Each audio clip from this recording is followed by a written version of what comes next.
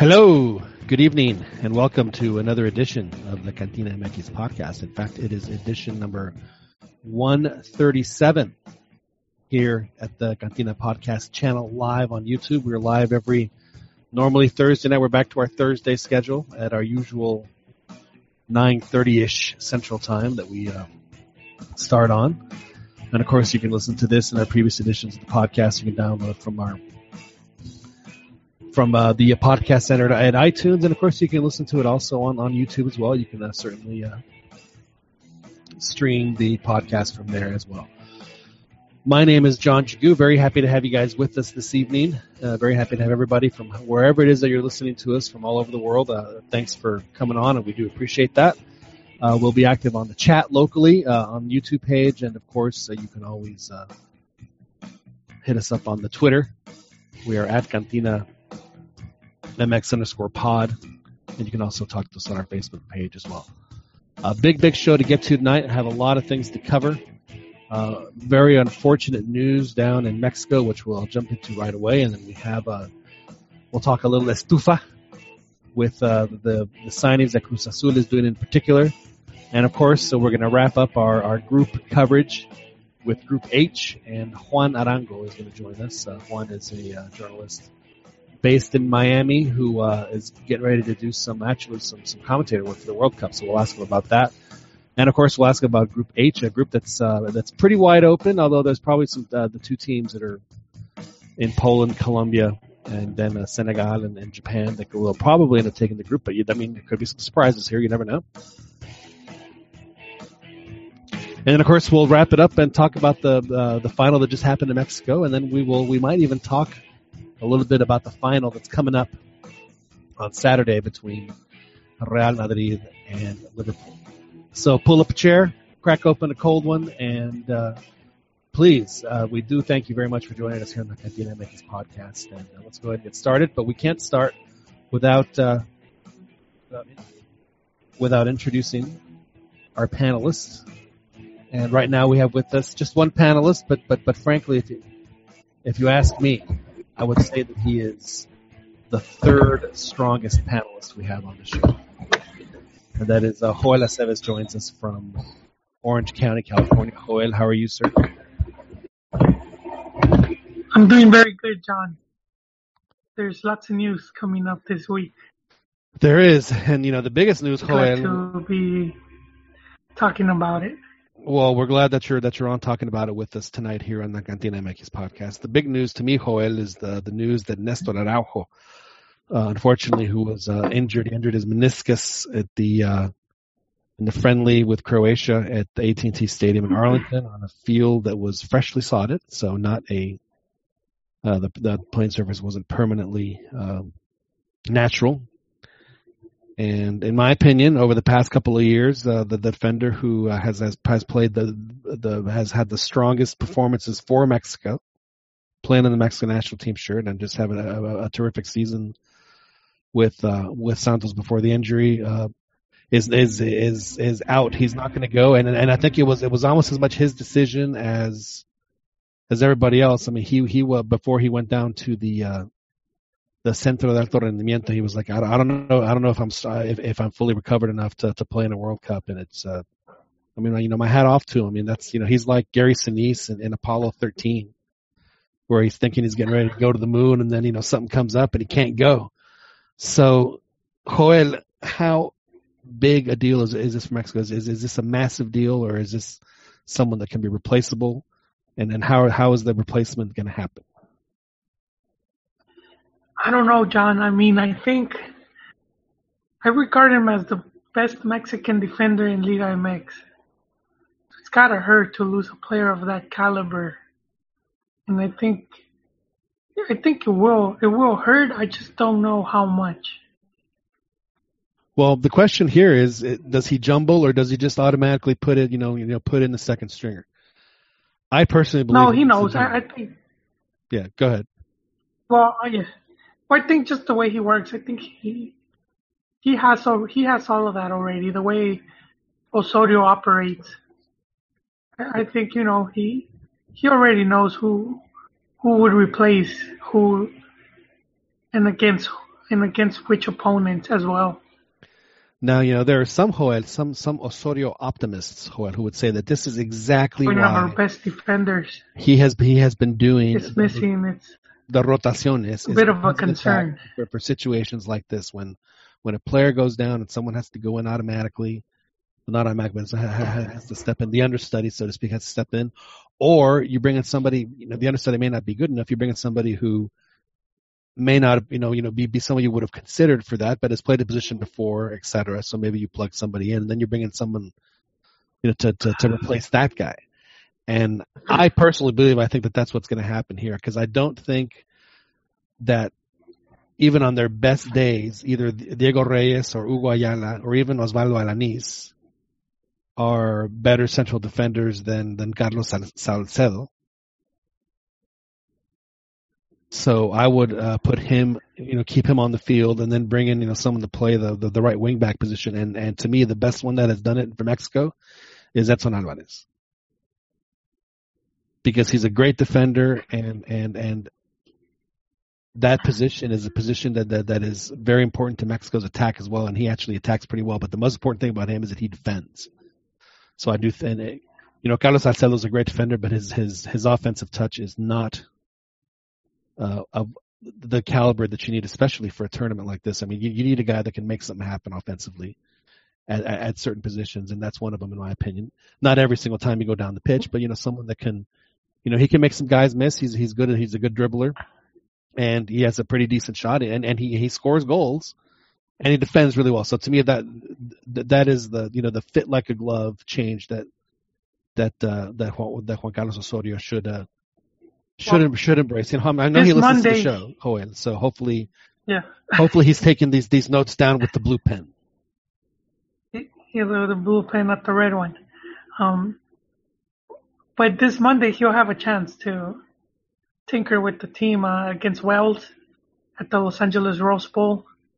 I will be there with fellow panelist Cambia Rayas. That's right. Probably will carpool. You're both. Have y'all hooked up? Have y'all major plans as far as? No, not yet.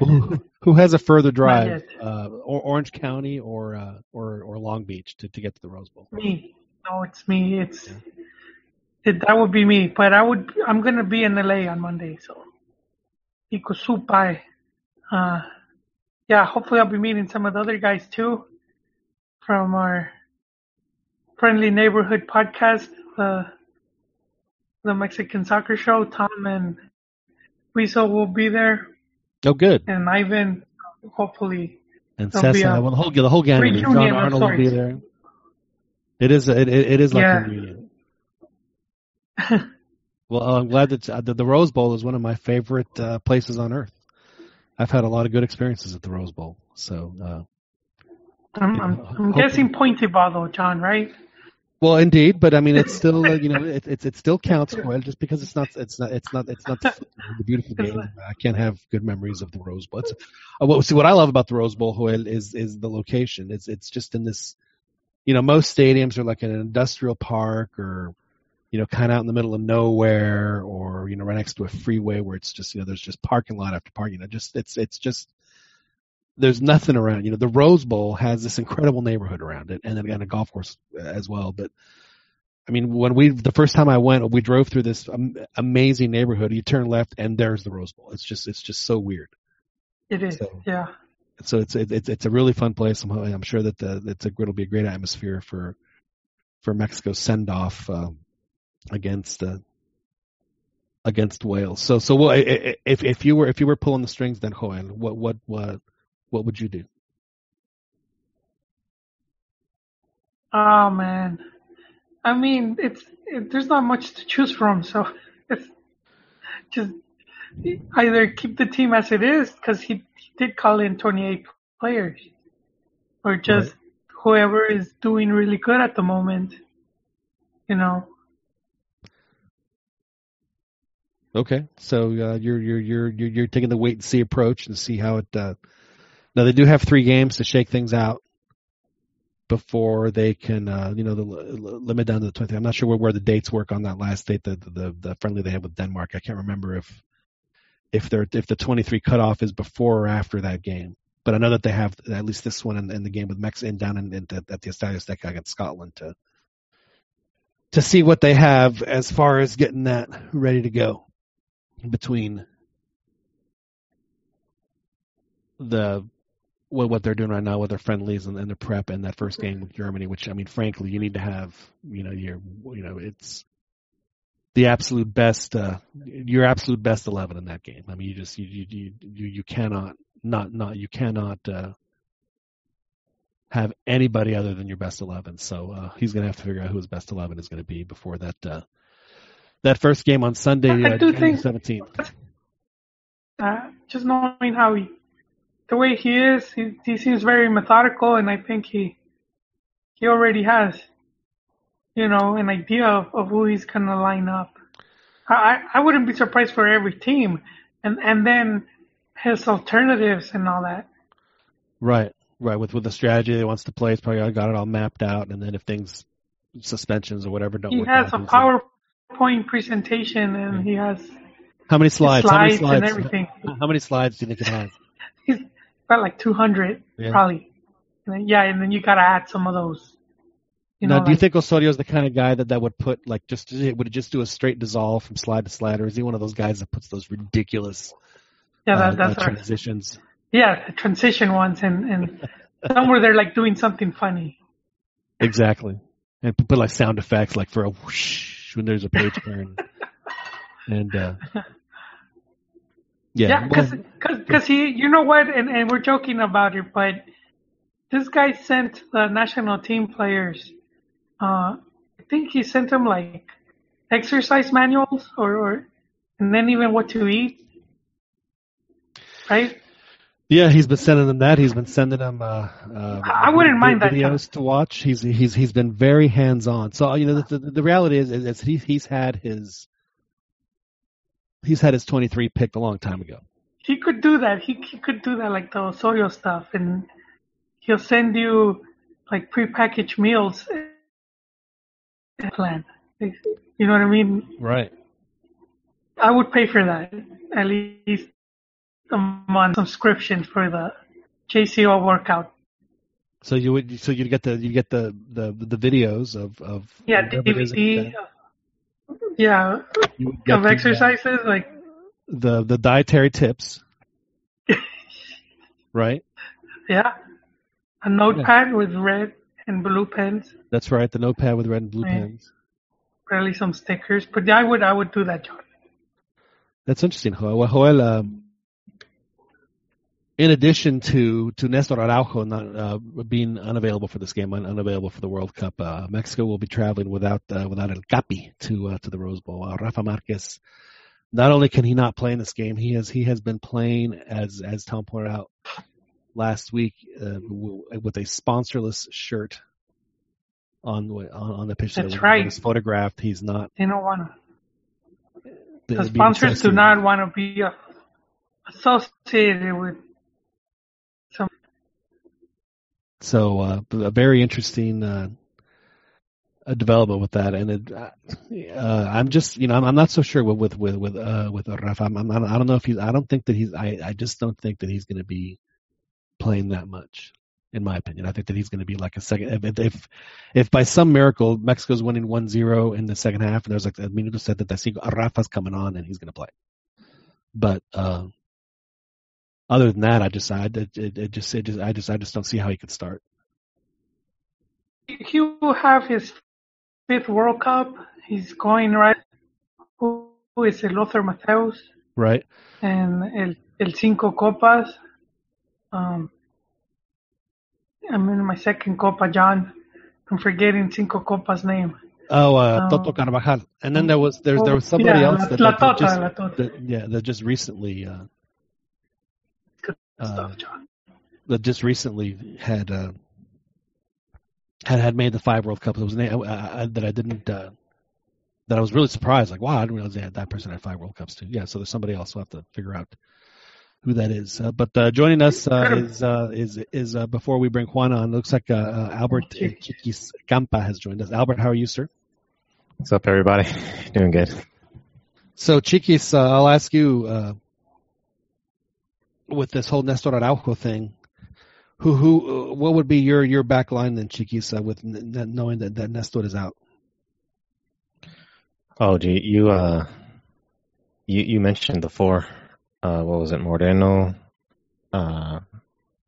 Alvarez on the right, and then Salcedo on the middle, on the left, Layun.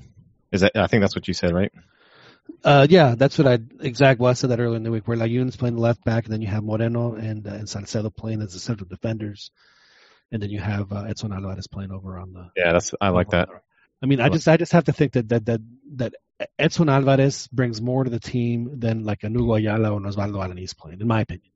And if that's the case, then you got to make the move to accommodate him on the field. I would say though, on the offense, like we were talking about as well, the center back getting into the offense. I think Nugo Ayala does do that a little bit better, and he does. Yeah, but you don't want him to do that. That's how Mexico got in trouble against Germany in the that's true. Fed Cup. That's true as well. That's the last thing.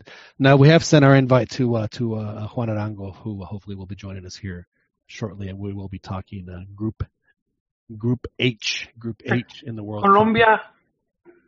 It's Polonia, Senegal, Colombia, and Japón. I was just thinking right now, John. Oh. Thinking Colombia now. Don't hurt yourself. I know how JCO could win over the Mexico fans. How's that? It would just take him, win or lose, it would just take him one post-match conference. He needs to talk like the narcos from the series. And if he'll call the periodistas maricas, or, he does that, like gangster talk. Right. He'll win everyone over. He just gotta go hard, talk some smack, but use that slang. You gotta watch the tape. He's gotta watch that. He's gotta watch the tape and analyze it, and then figure out his strategy to do to talk. What are you talking about? Oh, to talk that? Yeah. It should come natural to him, but John, he would be up there with Piojo for his celebrations. Yeah, I mean, it was just like when Sven won his first match. It was at the Estadio Azteca, and he went up to the podium and said it was "Estaba muy poca madre." Well, Aguirre was.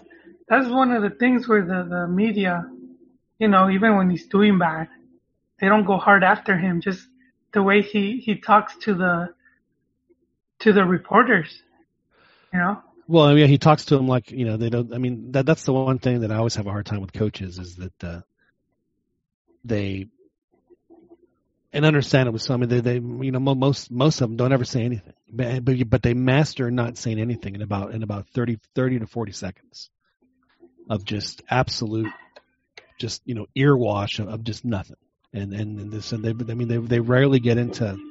Nazario to me, he's very detailed, and in what he says, but it just, there's nothing there. I mean, it's just a bunch of. I mean, I'm not saying that there's nothing there in what he's saying. I mean, he obviously knows what he's talking about, but it's never answering the question. And that's most coaches do that. They will go on and on and on about something, and then never ever answer a question like that. So. Joel, are you riding the bus home? No, why? There should be no noise. Wait, what are you hearing? I'm hearing some. I heard like a big buzz going across, like it was. Yeah. I think it's my laptop that it's overheating. It's pretty hot in here. I think because Ron joined us, and he hadn't been here in a while. Now, normally I would play. Ron has his own theme song, but he's been so sad and dejected with his Club America right now, last couple of weeks that to play. Oh man. The sad music for Mr. Ron De Luna, who joins us from Philadelphia. How are you, sir? How are you doing, John? Actually, I'm not that sad.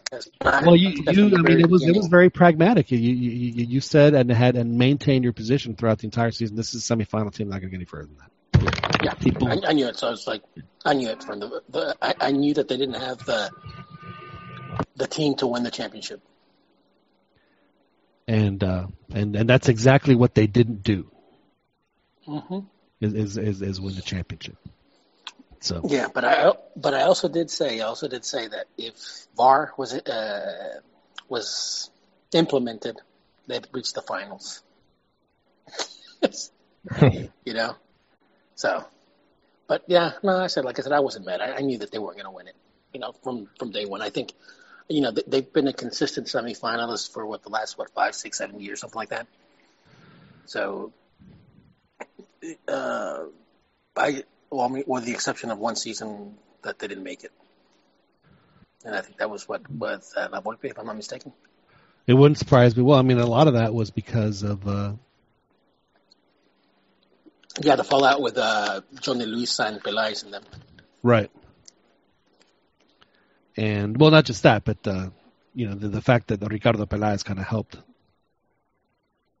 get rid of some bad habits that America had, and you know, kind of built the foundation. And it's, you know, the fact that it's still paying dividends today is really a testament to what he was able to do. Yeah, but I'd like to start seeing Baños and excuse me. Sorry, Tom. It's just I'm drinking that, you know, mineral water. No, I'd like to see Piojo and Baños building up another team. You know, that's what I'd like to see for this upcoming off season. And how do you feel about them going after the Dutchman that they're just desperate to get? Long Duck Dong or something like that. The Young. No, I'm sorry. That's a different. That's 16 Candles. Long Duck Dong. One of my favorite movies. No. Yeah. No. Yeah. You know what? You know, how long has Menez been in Mexico? He's been in there, about 6? It's about less than 6 months. Yeah, he just was there since February. But wasn't he injured at first? Yeah, he got injured, but then, you know, he just during the playoffs, man, he was gassing out. So, I mean, these guys are going from literally, you know, the lowlands, you know, below sea level almost over there. Yeah. So I don't expect, if they do hire the Dutchman, I don't expect instant results, and I would give them time to adjust because, you know, it's tough. It's tough to adjust. Well, other than that, Ron, would you agree with the trash talking Juanita when she tells you Club America, they suck? Certain players do. Certain players had no business being on that team. You know? right? Which to me, it's funny, you know, seeing, what's his name, Osvaldito, you know, win with Santos. For me, Aguilar and Osvaldito should have never left the team. You know, and I think, you know, that's going to, well, I mean, obviously, you know, Osvaldito won with Santos and the other, you know, the Paraguayan Aguilar with, you know, with Cruz Azul. Who else is at Cruz Azul, John? Right now? Yeah. Another America guy. Ricardo, you're talking about Ricardo Peláez? Yeah. Yeah, Rana. he is starting to use the same blueprint that he used at America. Hey, Rana, I'm seeing some of that Russell because I know America gave it to Cruz Azul for the past 10 years, always beating them and humiliating them. Yeah. But they have Peláez now. Well, And they're going back to the Azteca. Yeah, Yeah, I know. I'm not going to be surprised if some of the results start swinging their way. Well, keep in mind. Yeah, well, remember, you know, when they did it back in the day in the 70s, you know, Cruz Azul, you know, basically went in there and, like, if you can imagine, you know, that scene in Chappelle where, you know, messes up their couch. I mean, that's what Cruz Azul did, man, to America. I mean, they took ownership of the stake under the 70s. is dragging their 30 boots. Couch. Yeah, your couch. Oh man. Now, we've made a lot of fun of Cruz Azul's misery over since we've been on this podcast. I don't have this many drops for any team. We have Y la Cruz Azuleo. we have that, and then of course we have the ladies. We have Lady Samantha. And we have Lady Máquina. And then we have. I'm afraid I just blew myself. So it has been miserable for Cruz Azul fans for the past 20 years, I guess, at this point. But just lately, it's just been incredibly rough. I guess the other standard, Ron. We played it for Ron, but we can play it for Cruz Azul too. That's for Jason. Yeah, for Jason Marquitos. Marcos. Yes. So do you think the tide is finally turning then, Joel, for Cruz Azul? I do, man. They got the right man for the job. Former Americanista, someone knows how to, fire with fire, man. And even though he's Americanista, I would have welcomed him at my goats. With open arms, right? Yes, we got the giraffe. I would trade for that. Without due respect, he seems like a good dude, but and you know what? This Pelaez, man, you could see how good he is at negotiating. The Mexican press has been gushing over him. Just the transfers that Cruz Azul has been getting compared to other years where Cruz Azul would bring in players 2-3 weeks into the season, And it's not just that, but complete unknowns too. Yeah, or injured like Roque Santa Cruz, who was supposed to be a good, he's a well-known player, and he just came in to, I don't know what he did. I don't know if he played like 3 Roque games. Santa Cruz after a while became broken Santa Cruz. Broken. The poor guy just was, like you said, he couldn't stay healthy, and it was like that for the last 4 or 5 years of his career. One of the things that I kind of have to commend, Pelaez with, and you could really see this when he was with Picante. He didn't cave to the Americanistas, when they were on the show. Cuauhtemoc or Reynoso or even El Negro Santo. He was actually on the show, but Santos threw him a lot of dirt, and it's like he didn't care. He knew he had a job to do, and he was going to do it. And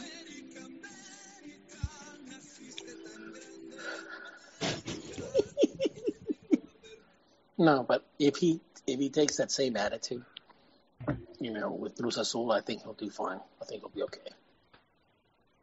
Just the players. They signed that young kid from Necaxa. They just signed somebody else today from Atlas. They've been picking up, again, solid Liga MX players, which is what Pelaez did when he started turning around Club America, instead of, and as Ron put it, or even and both Ron and Joel, that just instead of going after those,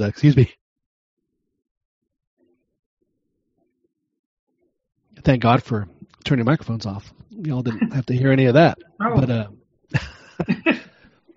But he goes after players that he knows have already proven themselves in Liga MX, instead of getting some guy who might be a big name somewhere but could come in and just not jive at all with any of even just living in Mexico. And it obviously is it has paid off for him in America, and I don't see any reason why it's not going to start paying off almost pretty quickly for Cruz Azul. Are they going to win any kind of title and win the next season? With the way Liga MX is, who knows? But there's no reason to think why it couldn't happen. I think one of the things that's going to happen, right, from the onset, is that nobody trusts, Billy Alvarez, especially the press. And it doesn't matter the coach that they bring, but I think with Pelaez, I think it gives them a little bit of credibility. At least for a year. I think the press is not going to be as tough with Cruz Azul. because they know how, what type of, person Velez is, and, they know that he didn't turn things around, from one day to another with America, but he laid a foundation, and I think that they're going to win a championship with Velez. And I wouldn't be surprised, but Velez, it took him three seasons. I wouldn't be surprised if they do it in the second one. But championship, do you mean Copa MX? No, they already did that. I'm just messing with you. Yeah. I mean, they've won Copa MX, and they've won, was it CONCACAF? Yeah, they did. That was their last title, the CONCACAF, and it was Tena. Yeah. Tena kind of got it. But, yeah, I could see them. Me and Yon, we had them as winning the title. Boy, were we wrong. They were our favorites. They I was expecting them to do what Santos did, to have that run, but it ended up being Santos. But a quick update on Juan Arango. We're efforting. He's having his app seems to be crashing on us, so he's trying to join us. So I know he wants to. On Chivas TV. I don't know. I'm hoping Juan is using something a little stronger. I would assume he is. Hopefully he is. But he'll be on here. He'll be on here shortly, hopefully. Otherwise, we'll have to get Chiquis to help him out. Yeah, we got our technical director. That's right. Se me olvidó lo que iba a decir, John. Sorry about that, Jorge. Hey. No, this was important news. Yeah, just forgot. This Chimay stuff you got me, John. It's wonderful, man. No, it was news about Chivas. Was it about the fact that they have said that they've paid the players? Chivas, it's sad. What's going on at Chivas is pretty sad, man. It's you think they're a mid-table, low-level team. They, no money, and they have to sell their assets and all that stuff. It's pretty bad. But you said that this it's not like this is old news, like something. No, it's not. It's not. This happened before. Well, I think it's been going on since maybe the 60s or 70s, where they just started milking it. Right. It was the goose with the golden eggs, but they just forgot to feed it. And that was a big takeaway from the conversation we had with Tom Marshall last week here at the Cantina MX podcast about Liga MX, and that's a really good analogy. Analogy, Joel said that they're forgetting to feed it. And yes. It seems like the Liga MX owners are forgetting to feed Liga MX. They are, man. But I think and then Tommy, he said that Santos is one of the best run teams. I think just the way they've been operated, how they've done their stadium and then youth development and everything, the amount of titles they win, like the time that goes between titles, it's also been impressive. But it's not just that, though. I mean, he said it was, one of the things that he said is that, that team more than any other that he'd been around in Liga MX just has the pulse on what is happening in the sport, not just in Mexico, but around the world, just worldwide. They're totally tuned into what's happening in the world of soccer. And, it would be sad for me to keep talking Santos the way we are right now, if we don't introduce the man who enjoyed watching his Santos win the 6th title. Hopefully he'll be able to speak, because I know he's a little under the weather. Daniel Preciado joins us from Escondido. Daniel, how are you, sir? Yeah, thanks for prefacing that. I'm getting a little bit better, but clearly still not 100%. Yeah. Are you at least able to chug down some hot toddies?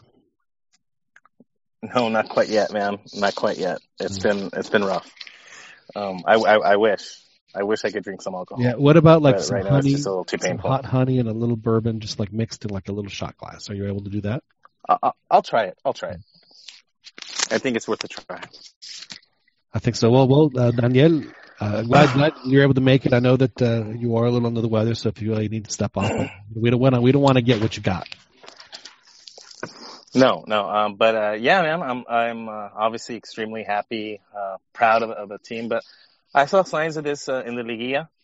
Obviously, I think earlier in the season, my concerns were pretty clear. Losing Giannini and losing Nestor definitely derailed the momentum that they had throughout the season. So yeah, they ended on a really sour note on the regular season. But the last couple games, even though they didn't get really great results, it seemed a little bit unlucky, meaning like they played well, they just didn't get the results. So I was feeling somewhat positive about the Liguilla.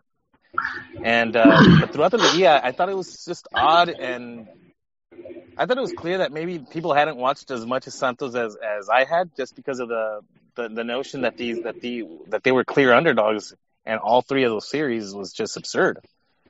Line by line, if it's a healthy starting 11 for that Santos had, I don't see how anybody can claim that they're clearly better. If you go line by line, maybe there's not an extreme star power, but we had the top goal scorer, so he may not be a star, but he's knocking in goals more than anybody else. So, and then you throw in the experience in the midfield with Gallito and Osvaldito. You have the starting center back. And then you have a really good center back who's been the captain of the team in Izquierdos. It's not that hard to figure out. You have young fullbacks that are kind of deep. They got 2-3 deep in a fullback at Santos. There was Arteaga and Sanchez that were starting at different points throughout the season, even last season. And then this season, you have someone like Angulo, who's now like already being touted as being a potential for the national team now. So they have players and they have a decent amount of depth. So to me, it was just not. They clearly thought Sambu was something like that could be unmatched, I guess, which I just didn't see that being the case. And then how the team continually was able to come back, that also tells me about the mental makeup of the team, that they don't get down when they're down. They trust themselves. They trust each other that they could pull it back and then get back in the game, and they did that a couple times. So yeah, I felt the team was mentally strong. They really are. They all buy into each other, and they have the talent. So the championship shouldn't be a surprise to anybody. And I guess I was a little bit bugged or perturbed of how they kept referring to them as underdogs, when maybe going into that first leg, that first one against Tigres, I can understand it because of how poorly they played. But when they showed those signs that they kind of righted the ship, at that point I was a coin toss with against America, and it was a coin toss with Toluca. I think I was expecting Toluca. They're known sort of for their defense. I don't think that's the case anymore, and at least in this team, and that I think sort of affected things. But I think in the first leg, when the great talk about the mental, Dueñas retires, I mean, he's a hard guy to replace. Yeah, the mental aspect of Santos coming back is sort of true, but it seems like in most games when a team goes down 1-0. They immediately react and they try to pressure, and that's what Santos did real well. And I think Talavera screwed up. Talavera made a huge mistake, and the things just shifted. So a lot of it. And see, that's a good point that you make. You know, a lot of it is a mistake driven, but that's how championships are decided. Who makes the least amount of mistakes? I mean, in football, I think there's a huge correlation with turnovers. Like whoever loses the turnover battle tends to lose the game. I think in these types of instances is where if your goal if you get a cheap goal that you probably shouldn't have gotten, that's a mistake on their end. But you have to be good enough to take advantage of those chances. Yeah, I can sort of accept mistakes like on the defense, like a bad pass or mistakes like that. But when a goalkeeper comes out way too early and on that far of a, I don't see what he was thinking on coming out on that ball. But and that's supposed to be a strong suit. Yeah. Yep. Yeah, it was definitely the play that turned the final. Now, Dan, are you worried about? Yeah, as you mentioned that Santos has a lot of talented players. How many of those are they going to be able to keep their hands on between now and July 20th when the season kicks I'm not off? confident that the team is going to stay intact. No. But you know what? It shouldn't be. I'm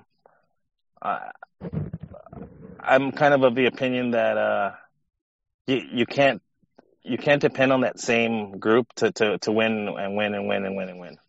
So I'm okay with them moving forward and making changes because, you know, it's the reality of the sport. My team's position and in the hierarchy of wages and money, they're going to have to sell players. And that's fine. Let them cash in on big on somebody. And then hopefully their scouting continues to pay off, and then they'll have someone that can replace them. It's just a reality. So I mean, I'm expecting to lose Giannini. I'm hoping Furch stays just because he's finally found his form with the team. So it'd be kind of a pity to see him leave. Giannini's been with the team for quite some time, so it wouldn't shock me to see him go. But other guys did you do the full Furch when he scored the goal in Toluca? I tried to in my limited voice at the time because I was actually a lot worse off over the weekend. So I just clapped really hard. Oh, so when Santos scores, you're like, yeah. I was like, go, and I just clapped really hard. That kind of bothered me too. It depressed me a little. I'm like, I couldn't even scream it as much as I wanted to. So right now you can't paint your boys. You can't paint your boy's face with the green and white stripes because he's got the same affliction you have right now too, doesn't he? My little one is over it. I got it way worse than he did. He was symptomatic for 3 days. I've been symptomatic for a week, and it's been a really, really, really, really long week. Yeah. I finally saw I actually went to the emergency room. It was so bad. Yikes. But yeah, luckily it's just a pain that I have to deal with. Imagine how crappy you would have felt if you would have watched Santos lose and have to go through that. Oh yeah, no, an absolute awful. That dulled the pain for sure, man. I'm ecstatic. The fact that they're quietly creeping up on everybody as time passes, it's nice to now they kind of force themselves into those silly conversations of where their place is.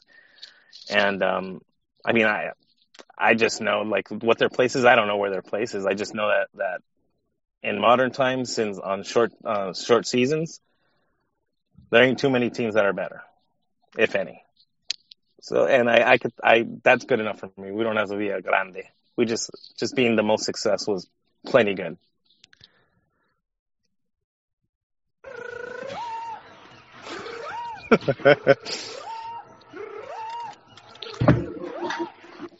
Well, that's. It's not something that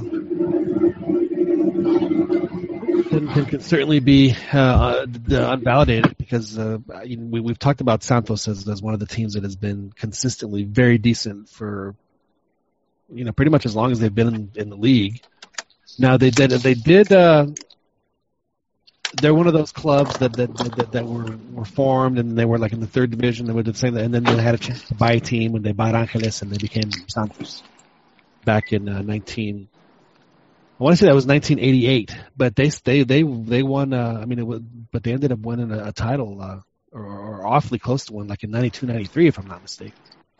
Santos did. So yeah, and I think their first actual one came in 96. Right, it was one of the first short season championships.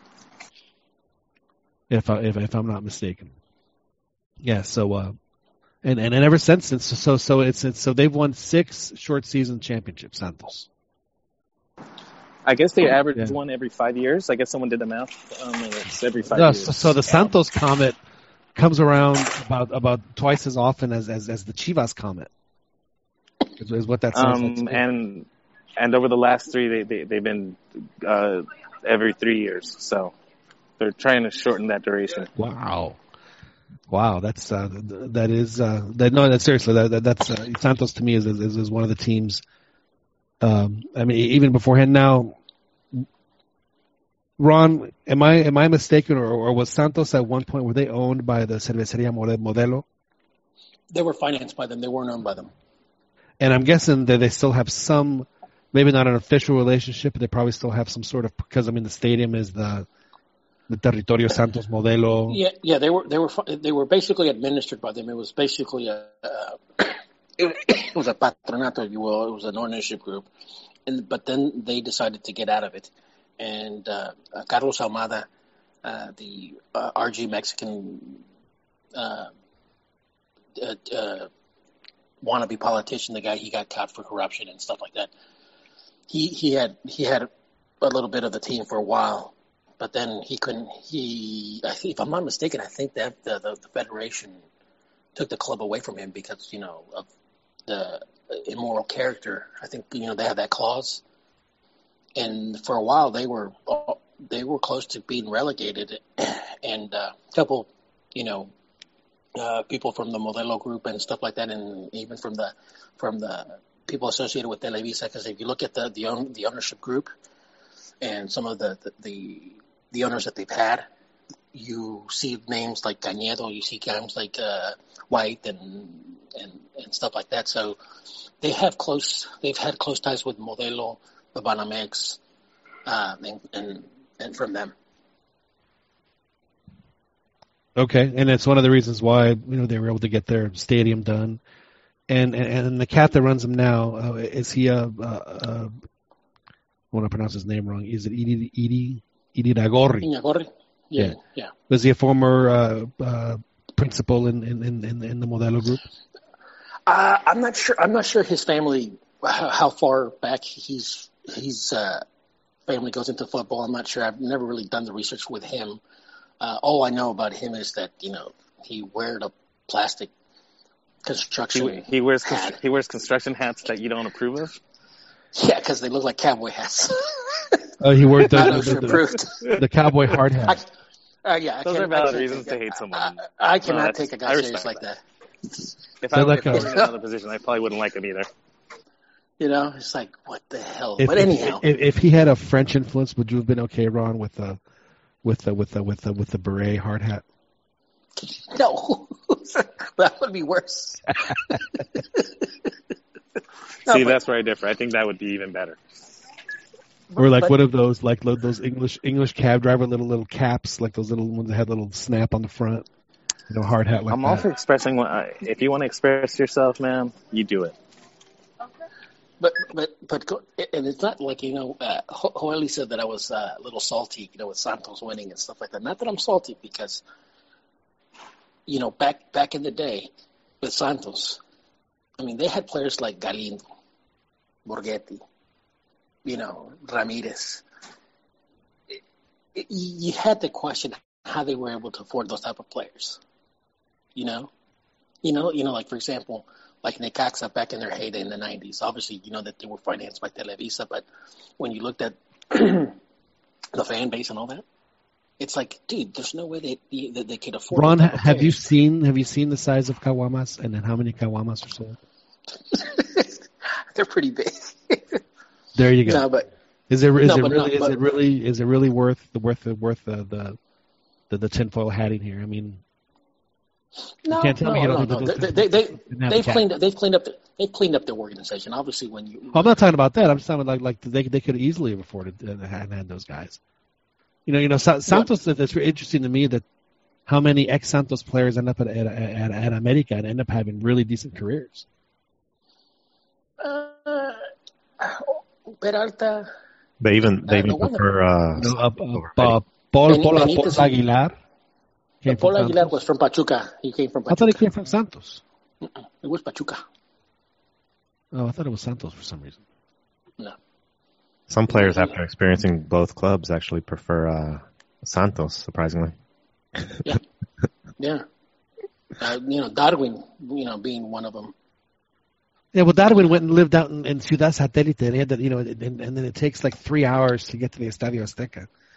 It's because Villacuapa who wants? Honestly, who wants to live in Villacuapa? Yeah. So I can certainly understand. Darwin's actually having a really good season for his MLS team up in Minnesota. Minnesota United, the Loons. I want to say he's up to either 3 or 4 goals for them already for Darwin.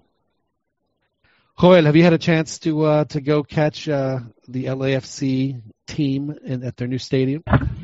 Not yet, John. It's on the agenda. Yeah. I heard they're already sold out for the next Clásico del Tráfico, which they will be hosting at the Bank of California. Why don't they play that at the Rose Bowl or at the Coliseum?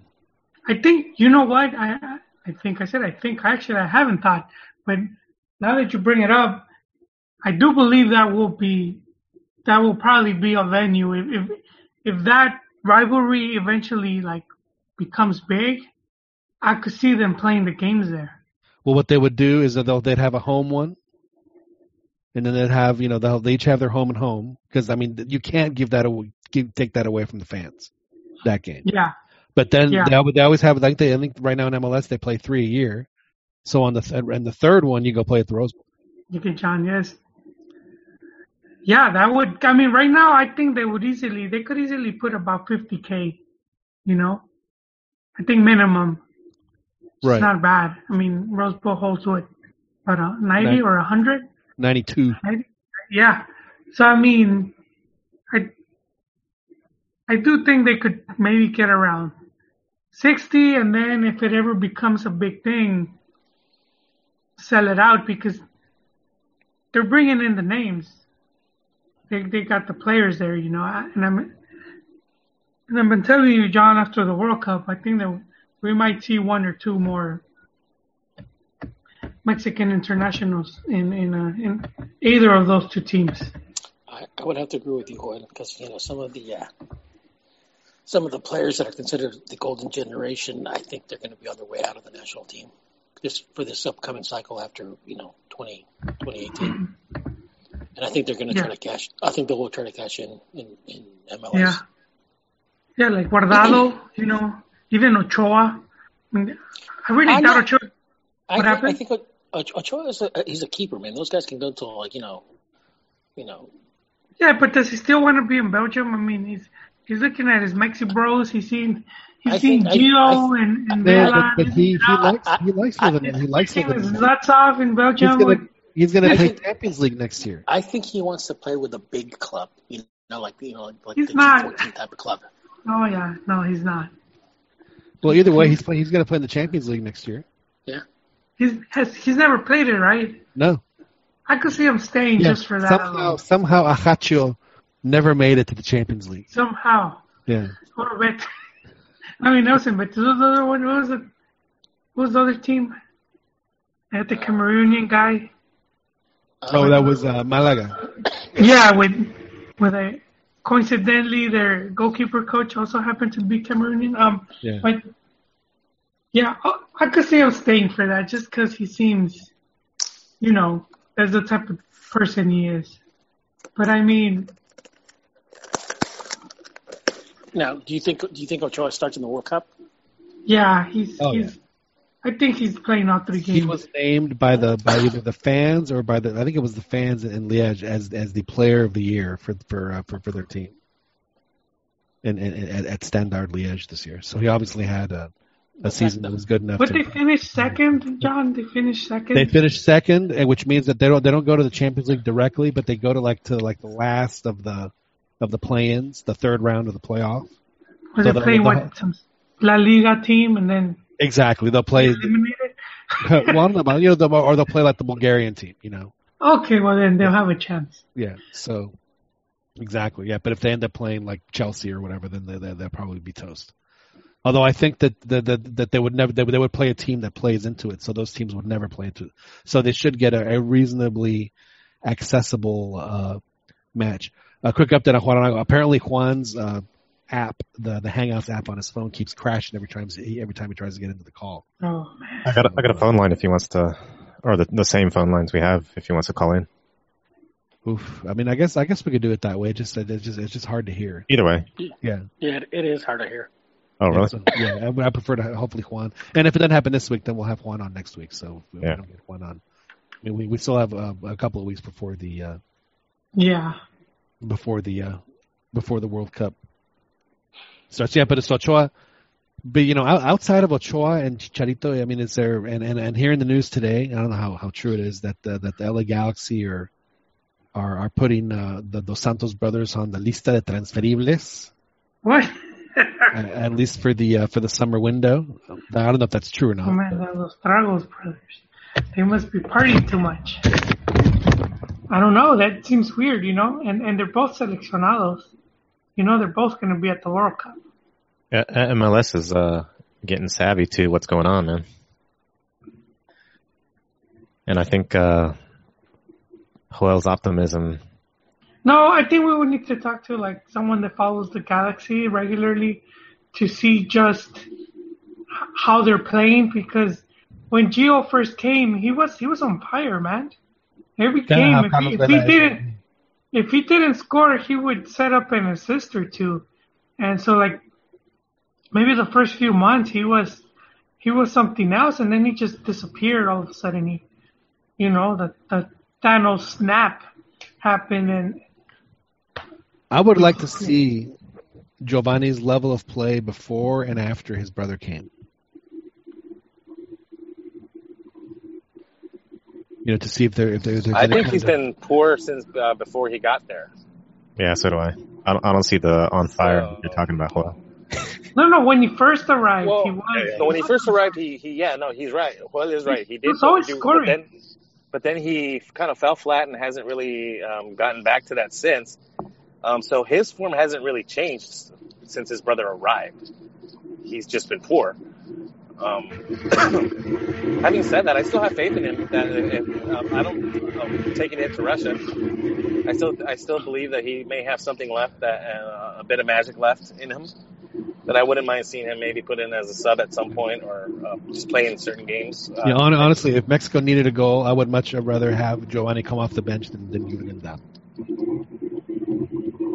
Yeah, so like it's not the ideal situation, but the other options aren't that great. One player who go ahead, Chiquis. Yeah, real quick. I think Vela had a more impressive start than Giovanni. Vela's start and his goals. Vela's doing exactly what you're supposed to do going to the MLS as a star. Like, he's legit playing like a star. Yeah. So good for him. And I think the other players like Ochoa and Guardado, the other players in Europe, some of them may eventually go to MLS, but I think there's still a mentality of the reality that MLS is a step down. And even though there's comfort and money, the desire to be in Europe and compete with the best is still in the minds of a lot of these, I would say, mentally strong players, and the rest, when it comes to the age, they can just return back to. It wouldn't surprise me at all to see Chicharito go play in Spain next year. Yep. In fact, it wouldn't surprise, and if he has a decent World Cup, it wouldn't surprise me at all to see him go to, because I think Valencia is back in the Champions League to go to a team like that. But if he has a so-so or an average, I think he'll still go to Spain, but he'd go to a team like Guardado to go to Betis, which is okay because they're going to be playing in the Europa League, so he'll get some extra games and things like that. But I personally believe that when Chicharito comes back, I believe that he comes back and goes to Mexico before he goes to MLS. It's just my personal. Goes to where? Mexico? I think goes to Chivas, right? I think he would go to Chivas before he'd go anywhere else. Yeah, I agree with that. Hey, can I interrupt, guys? No, you may not. Okay, Cuauhtemoc Blanco. He's tweeting. Obviously he's in politics now. He's running for state governor of Morelos. Well, he's got the hashtag, Juntos Haremos Historia. And you can see some of the responses, like, historia existe en el Pirata Fuentes. Aquella tarde nublada cuando el semejante vergazo a medio boche me bajaban las agallas a Faitelson. Oh, man. If you guys start talking about that. So at both ends of that altercation. Hey, you know what, Ron? This upsets me a bit. I must say it. If you've seen some of the replies Faitelson gets, yeah, man, they're downright poetic. They are, dude. So ingenious. But then you go. Take the noble away from Octavio Paz and give it to those to like that Tío Putazo. Well, you know, Man. maybe it's one of these bots. It's just like a little ad lib where they just have this, you know, this gigantic list of, I don't know, man. you know, of synonyms with. No, I agree that some of those are very creative. No, it is like for example, the one you know, like he's talking about the Champions League in the Ukraine, Kiev, and like the response is "Qué vergazo le diste." And also how they refer to Cuauhtémoc, you know, they have different names. So one of my favorite is El Domador de Montijo or something. You know, and the cool thing about it is that Faitelson has embraced him. Yeah. You know, he finally, you know, instead of fighting it, he finally, you know, he's become part of the gag, which I think is fantastic. I mean, as a person, you know, a person like that, why wouldn't you want to, you know, become part of? Just that picture that he took was just, that's, you know, with Miguel was outstanding. You know, Right. but then, and you see all that creativity, but then, dude, what happens at the national team level? All we have is that corner kick chant and Cielito Libre. We're limited to like 3 chants. But, Yeah. but this, dude, it's on a daily. Yeah. With different stuff. You will find something different every day. Yeah, Well, and that's why Chicken- I'm starting to go to Cuauhtémoc's his Twitter handle, because some of his stuff is just as hilarious. It's like, yeah. Well, Chiquis was at a game very recently down at the Statistica. Chiquis, how poetic were the fans being at the game or that you went to? It's individual talent. They're poetic in their insults to. The Pumas fans behind us were specifically poetic in their insults to Layun, Aguilar, and every Americanista that was on. Okay. Did they use words that you would blush if you mentioned them on the podcast here today? They would use words expletives that are very common amongst Cubans. But I wouldn't say myself. I wouldn't necessarily blush, but yeah, they would. Hey, this is the type of stuff that Joel was talking about. Like, you know, some of the tweets in Cuauhtémoc's Twitter feed. Mi estimado Tlatoani de Tepito, deje de perder el tiempo y haga algo que en verdad va a hacer feliz la población, y es propinarle otro putazo a Faitelson. # yo con Cuau. I'm sorry, guys. I got a kick out of this. Well, you know, Ron, you should over the course of a week, you should come up with your top 5, and then read your top 5 Faitelson putazos, I guess. And I should. Yeah, you should, because because I've seen some of them are outstanding. Like you say, yeah, you guys are right. They're extremely creative. They're don't they also call him el paladín de Tepito? They call him el ex huelepedos de la Montijo. What's the synonyms for hunchback though? Like El dromedario. O la mochila, o la persona de la mochila eterna. Was that Aztec stuff? The mochila Taulani permanente. or El Tlatoani. Yeah, it's hilarious.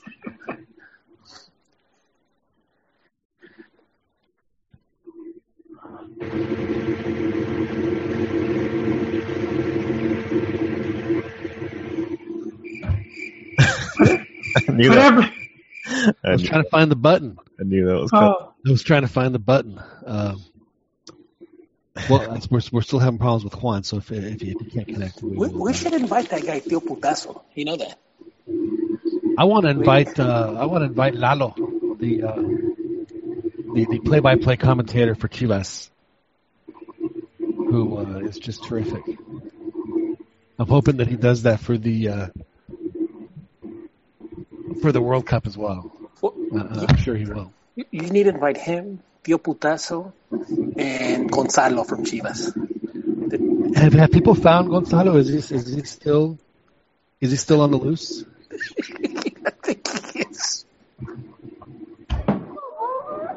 Ya, Gonzalo. Agua con los chavillos. Poor Gonzalo. All right, gentlemen. So we've talked Santos. We've talked America, unfortunately.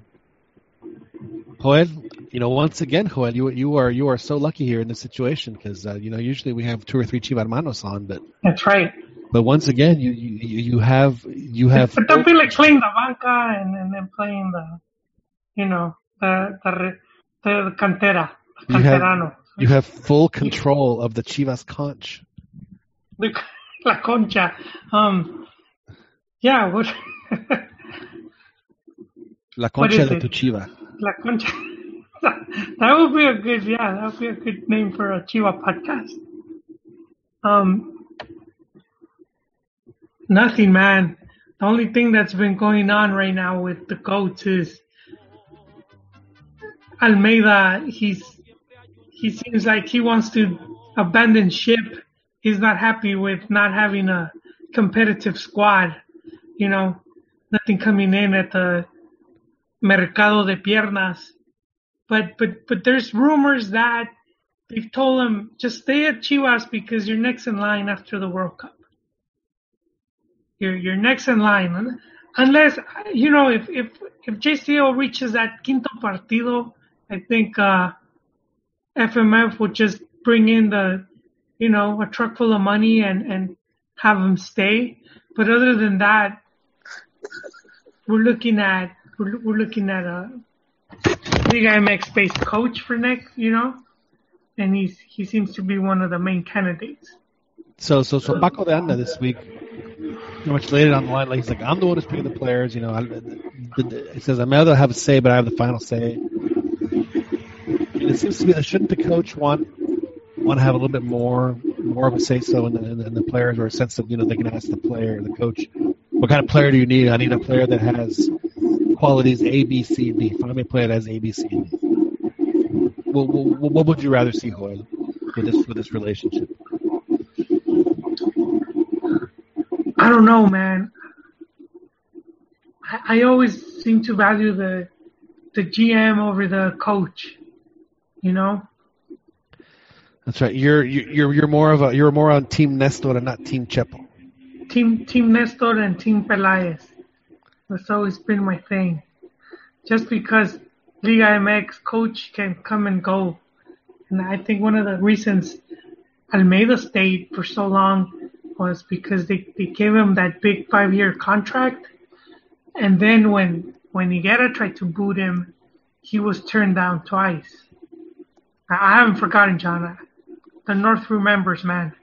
He went after Vucetich, who did not want to work with Vergara, and then he went after Sampaoli, who threw them under the bus, and he gave an interview where he was saying he wouldn't do that to a friend. Wow. So, wait. Ron still reading Cuauhtémoc tweets. Es like Gran Tlatuani de Tepito, verdugo de los soberbios en el heroico Puerto Jarocho, conquistador de Galileas y Marisoles, rostro inmaculado de Gerubín y Abacia, que pasaba por la dirección. Dude, you see that? No te merecen, Divo. No, it's a puto chan, man. Come on. You see what this guy wrote? Who? Where? The tweet you just said, man. The tweet you just read. Pretty much poetic. No, it is. Look at the rich dude, the words he and all we could do at the national team is yo puto, man. That's what's going on, man. There's some disparity there. I always knew their creativity was there. That you've grown up listening to, even seeing the old sexy comedias. Mexicans can be very creative, and those are hilarious, dude. We get to soccer, and then all of a sudden we just copy the Argentine chants. And when it comes to us, we have two original stuff, huh? I'll bring it up again. I don't understand why Chivas doesn't use probably the most emblematic song of Mexico, and they don't. Well, why the fans don't sing it when something happens? I mean, I can't think of a city that has a better song that represents the city more than freaking Guadalajara. Oh, el profe is on. Did he make it? Yeah, is he mowing a lawn over there? No. Well, we have how many? How many rayas you have? Cambia rayas. You have. Just real quick before I forget. Yeah. My first introduction to those raunchy comedies. Yeah. Was actually football related. It was actually called Fútbol de Alcoba. I'm not familiar with that one. I'm pretty sure you've seen a version of it. Okay. You know how those movies go. But yeah, no, it's a famous actor. He's kind of dark skinned, curly hair, mustache.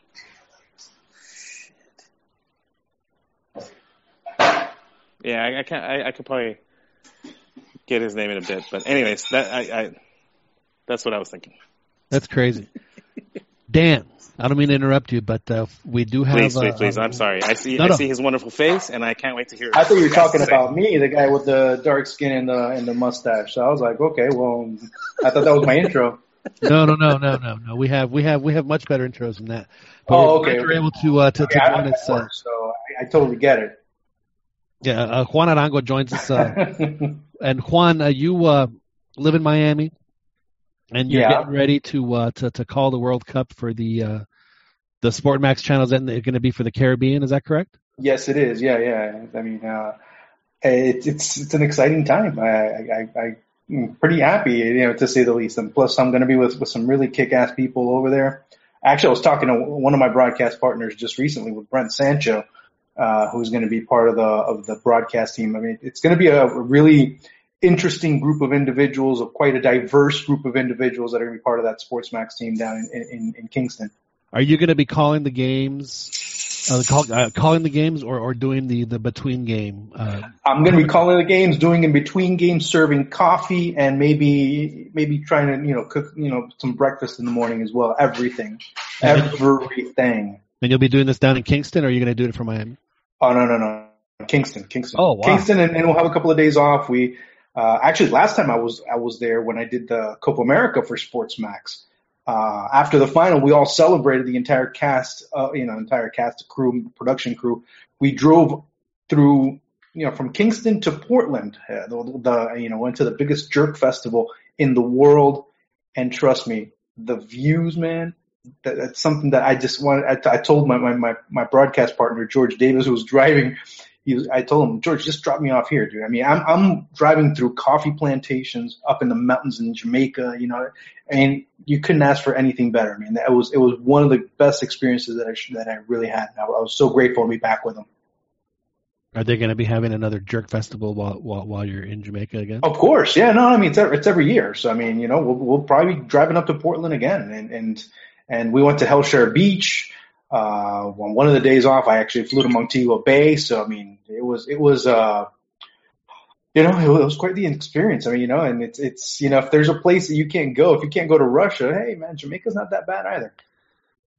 There are worse places to go. That's I know, right? I mean, it was tough being in Jamaica for 3 weeks. It's going to be tough to be there for a month. Yeah, absolutely.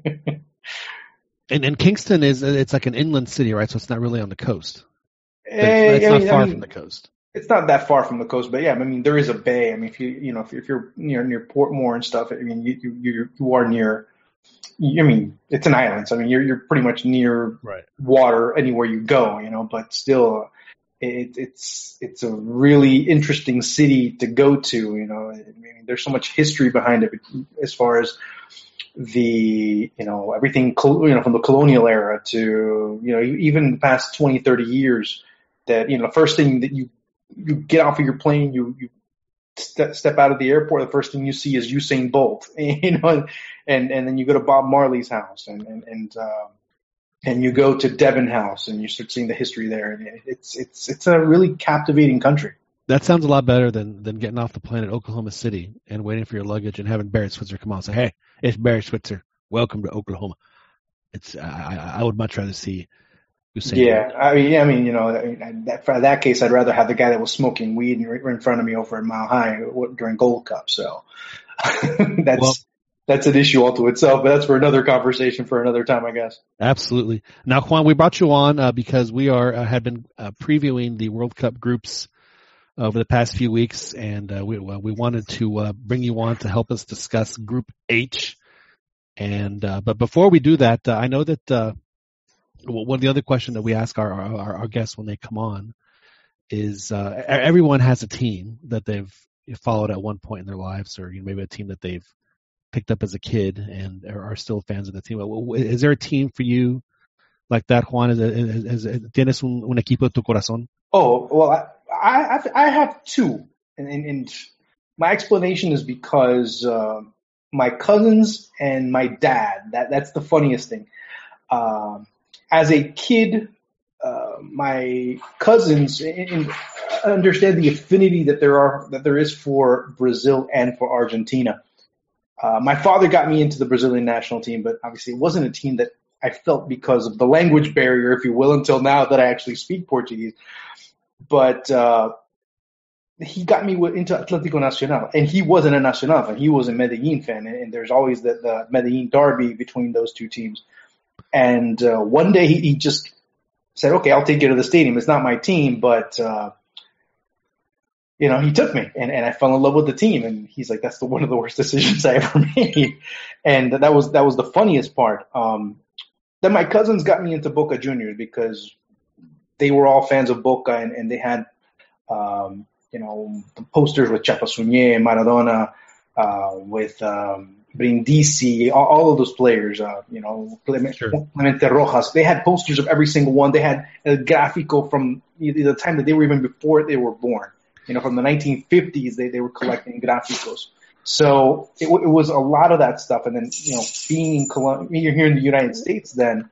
Sorry to interrupt, Juan. Was it before like, Chicho Serna and the... No, this was 1980. Oh, okay, no, so yeah, 1982. I was like, I was like 5-6 years old. And my first World Cup was abroad. My first World Cup was on a 10-inch black and white TV, watching Brazil lose to Italy. As it should 3-2. Be. As it should be. That's everyone's first World Cup. And it was pretty much a national day of mourning in Colombia. There was a day of mourning in Brazil and it was actually a day of mourning in Mexico too. So don't. Yeah, it was saddening. I was 5 years old and I'd fallen in love, but there was another affinity towards it. Flashback. I'm doing the math right now.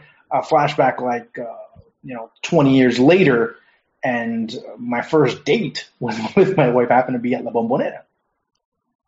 So while I was living in Argentina 20 years later, so it kind of ended up being like a full circle as far as everything's concerned, and that's why those two teams are my team. And then obviously from a national team perspective, my first, second, third, and fourth team are the Colombian national team. All four of them. Now, all four of them. That sounds like a very normal way that how one becomes a supporter. Mm-hmm. A few weeks ago, and I must tell you this because I think it's hilarious. We had Kit McConicle on, who's a local commentator here in Austin, who is a big River Plate fan. And when you ask him, well, how'd you become a River Plate fan? And he'll tell you this story about how the president of the club gave he and his mom a tour of the facilities and of the stadium and blah blah blah. Just this incredibly elaborate story about how he became a River Plate fan. I'm thinking, dude, I just watched a guy score goals on TV. That's how I became. I don't have to have this whole song and dance with the team president to get him to like the team. Yeah. No, each one has their different story. I met when I was in school in Argentina, an American guy ended up being a fan of Newell's Old Boys just because he happened to be a pre-med student, and he thought it was interesting that the team had a nickname called the Lepers. So, that is interesting. So, each one has their affinity, and it was just, and people are like, hey, so, who do you like? You like LA Galaxy? You like, and they're like, he's like, no, I'm a Newell's Old Boys fan. So what do you do then when Nacional plays Boca Juniors in the Libertadores? If it's in the final, I feel like I'm winning both ways. No, that's a tough one because I've actually been at La Bombonera when Nacional and Boca play, and I just sit there. I'm like, okay, let the best team win. I don't know. I mean, it's one of those things that, it's like, if you're a parent and both of your kids are playing on opposite teams, who do you root for? It's kind of that kind of sensation, if you will. Sure. How do you feel about the Mexican team absence from the Libertadores? Has it taken away, or are you impartial to it one way or the other? You're just not really registered. No, I'm partial to it based on where I live, and I totally understand the reasons why. I mean, it really wasn't organized the way things were being done as far as the reorganization of the Copa Lib. And it really wasn't to Mexico's convenience at that point, if you really look at it. Do the Mexican teams bring an extra something? Yes and no. Yes, they do from a competitive standpoint. But for the most part, the Mexican press and many of the Mexican fans really didn't get the meaning or the mystique of the Copa Libertadores. And I think when you saw a lot of those matches, most of those matches, I should say, there are a few. I mean, when Chivas beat Boca 4-0 back in 2005, you saw a little bit of what it meant. When America were close to eliminating Boca in 2001, and if it weren't for Walter Samuel's goal late in the match. They just showed that goal on. Yeah. They had like the Sunday conversation with Walter Samuel, and they. Yeah, Ron, you'll be happy to know they showed all like 8 angles of it. So those were the moments that you said, "Man, this has potential." But when you see Tigres literally go to the Estadio Monumental and literally shit their pants, then you're like, you thought that there would be more to it than that. And to me, I think that if many people in Mexico understood how important Copa Libertadores really is, I think you'd add a notch more to that, and maybe a couple of Mexican teams could have won it. Dude, you're completely right. When it was announced that Mexican teams would no longer be competing, there was like almost no outrage. Yeah, I mean, but that is kind of the narrative as well. I mean, I don't know who was taking a dump back there, but it sounds really. I mean, is somebody in the bathroom there? Not that I'm aware of, but. Oh, okay. It just sounded like I'm like, wait, man. Whoa. I mean, it sounds like my studio sometimes when I'm doing Beyond the Pitch. I'm like, wait, okay, I'm sorry, I didn't mean to interrupt. You're right. There really wasn't that much outrage. Well, I will say there was plenty of outrage on this show. And you know what? If you did feel outraged, I completely agree with you. I mean, look, I had a chance to be exactly behind both Decio de Maria and Sunil Gulati back in 2013 when they were announcing the Copa America Centenario. Who wears more cologne? Oh man, I think Decio wears it for both. He wears enough for both of them? Oh, I don't know. And I can tell you that because I actually I hung out with Decio right outside Mexico's hotel when they were about to play Costa Rica.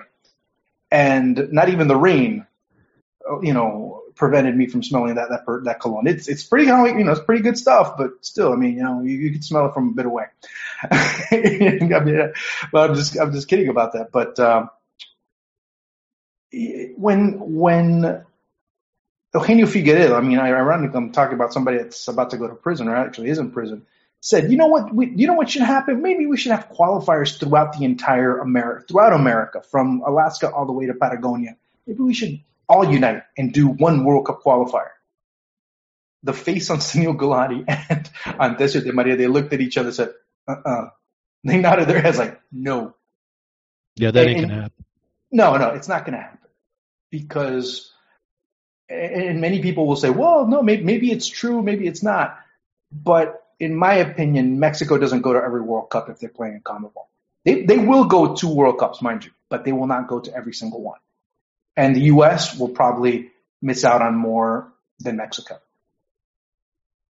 You know what, Juan? I had heard, and then this is years back when Mexico had just started competing in Libertadores and Copa America, and that was a consensus from some of the journalists that if Mexico did play at qualifiers against South American teams, that they would not. go to every World Cup, but when they did go, they would be better off for it. They would be a stronger team. I think so. Yeah, they wouldn't just be qualifying. They would actually have something to fight for. I don't think Mexico would be talking quinto partido all the time. I think that narrative would die if they played in South America and got better as a team. Because I think that's one of the limiting beliefs that Mexican football has, that quinto partido mentality. It's that, let's play not to lose instead of let's try and play to win. I'm not, I mean, and it sounds hypocritical on my part because I in part have been very critical about how some in the Mexican press portray Mexico as being like Germany. And I even criticize people I talked to Rafa Ramos and say, look, you guys think you're Germany. And much to his, one of the few times when Rafa Ramos isn't boisterous as he usually is on television, he looks at me and just gives me a dirty look and walks away. But there's many journalists in Mexico that think many Mexican journalists, that think that Mexico is Germany. And to me, that's unfair to the fans, but also unfair to the players because the way Mexico have played in World Cups has been acceptable, has been very good.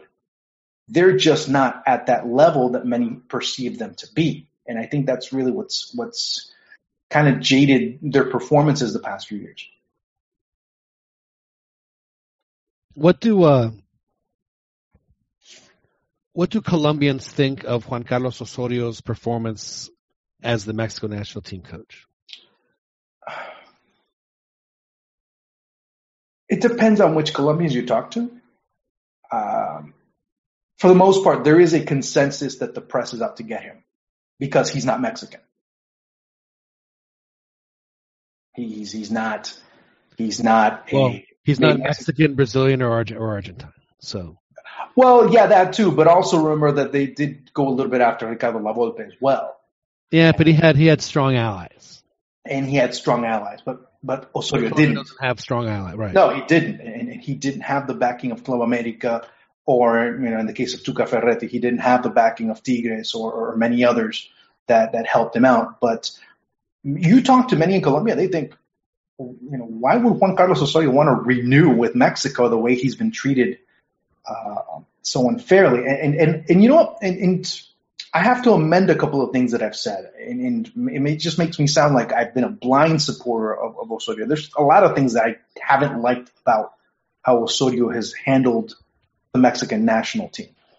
And, when you don't give a player continuity and repetition, and this is something that goes back, and I've been talking to people, and one of the people that I listened to a lot was Gabriel Batistuta in a particular interview, and he says players need continuity, they need repetition. So if you start switching them around in different positions, you start to lose that ability to understand what you need to do. And if you really look at Mexico and how some players stand, like the positioning of them in certain positions isn't quite the one that they need to be. The way they run is not the way they need to be. And therefore, because they're not familiar or they haven't done enough repetitions in that position, that is the problem with Osorio's mentality of having so much rotation. Sometimes you over-rotate and people tend to get lost as far as what they do. Well, sure. I mean, that's you're not telling anybody, at least on our panel, because I mean that is certainly something that we discuss pretty regularly on. I mean, if you rotate and you give a player enough time to meld in or understand, or even give a greater understanding of one position, but his understanding of where others need to be within other positions on the pitch, or where a player needs to stand or where a player needs to run, and therefore you have a better understanding of it, then all fine and dandy. But at the end of the day, it ends up being that some of the players just don't seem comfortable in the positions that they're in. Hey, Juan, real quick, on that same topic, this is Albert Campbell, by the way. Yeah, what's up? On Juan Carlos Osorio, whenever after the Chile game, the loss to Chile in Copa America, he said that there wasn't really a plan B, and that's one of the things that he learned to do for the future. What do you think of that, or his statement on sort of a plan B or be prepared for going down like 3-0? I mean, if you're preparing to go down 3-0, I mean that really doesn't bode well for you either. I mean, let's go back a day. Well, think about that. You could say as a coach, hey, we're down 3-0. We're following our game plan perfectly. Yeah, I mean, but those types of results, everything goes helter-skelter. I mean, let's not even Osorio. Let's just put any coach. And let's say Pep Guardiola comes in. Yeah, I already have a plan set when we go down 3-0. I mean, how does that sound to you as a journalist or as a fan? And your intention is to go out and impose your condition or impose your style, not to say, well, if just in case this happens, we can't do that. And again, we're dealing with a coach that does micromanage a lot in Osorio, so I wouldn't ever be surprised if he did start saying, oh, well, if it's 3-0, we go this way. If it's 2-0, we go this way. If it's 2-1, that type of thing. Then you start micromanaging too much and you start over planning and losing sight of what you need to do with a team. Now, before we get to Colombia, where do you see Mexico? That's a good question. That's a good question because to me, the big match for Mexico isn't Germany; it's Sweden. Well, yeah, and Sweden has a lot of faults very similar to Mexico. Right now, 5 or 6 players from Sweden still haven't reported to the national team camp. One's getting married this weekend. The other one happens to be Guidetti and Lindehoff. Lindehoff's getting married, and Guidetti's going to be his best man. So they're getting to camp on Monday, and you see a lot of inconsistency there. Sweden had a lot of trouble scoring in World Cup qualifiers, but they were able to do enough defensively. It's more of a team. It's a team that can really cause some problems defensively for Mexico.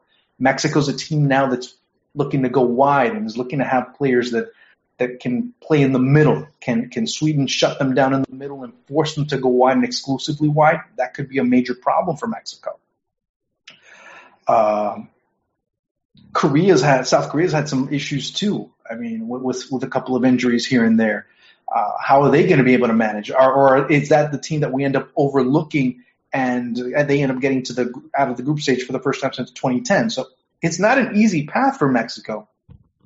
But Mexico is the team that others are measuring themselves to within that group. Now, what happens afterwards, that's completely up to fate. Sure. So do you think there is going to be an afterwards then for Mexico? There could be. I don't see why not. But you have to have a lot of players really come into their own. And in this World Cup, you might see that possibility. But then also you start to see players like Jonathan Dos Santos, like Gio Dos Santos, that haven't really been in top form. And there's a lot of dependence there. Also, the big question mark is Andres Guardado. How healthy is Guardado? That's a big question mark. Especially if you start saying, well, why is Eric Gutierrez still on the national team? Okay. You don't have a Rodolfo Pizarro out wide to really create some differences and some mismatches out wide. But then again, if you start looking where Rodolfo Pizarro usually plays on the left side, he's going to be facing a player like Joshua Kimmich. So, how effective is he going to be there?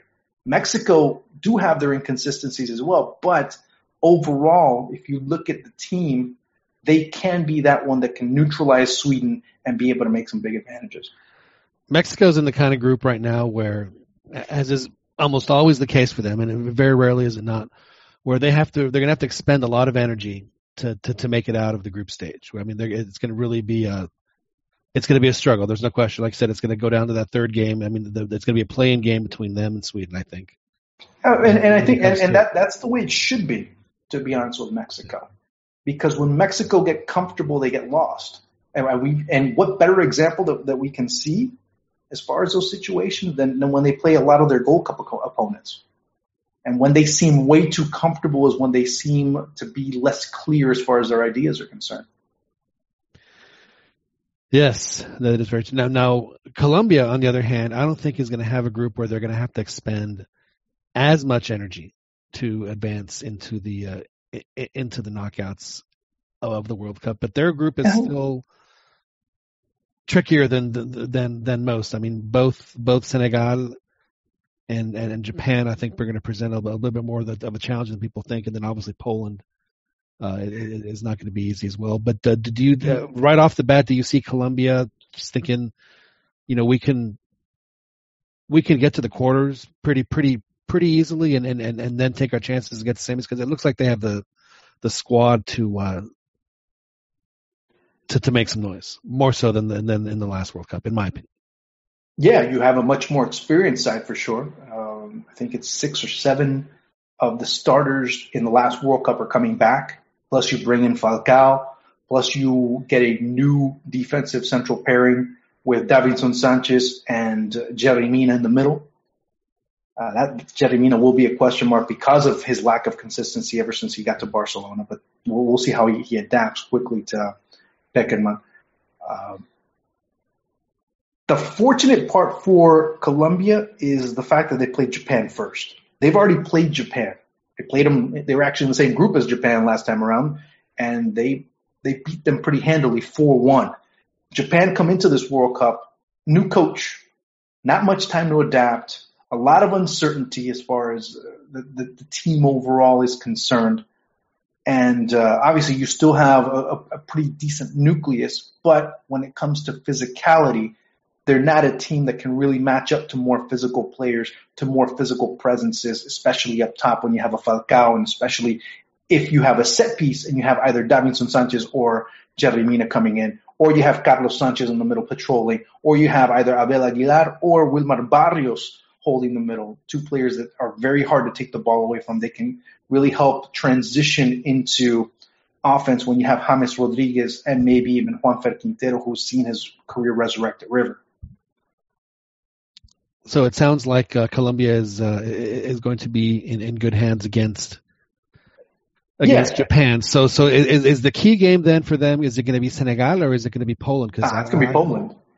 It's going to be Poland, in my opinion, because that really is what sets the pace for them. That their objective is to end up first in the group. Right. Because remember when they switch when they go into the next round, they end up playing either England or Belgium, and right there, those 2 teams, as big of names as they all have, as tradition and all that they may have, you start looking at them, and they're teams that can tend to falter a little bit quickly when things don't go their way. Belgium has a boatload. I mean, their entire team is just like an all-star team if you want to look at it from that perspective.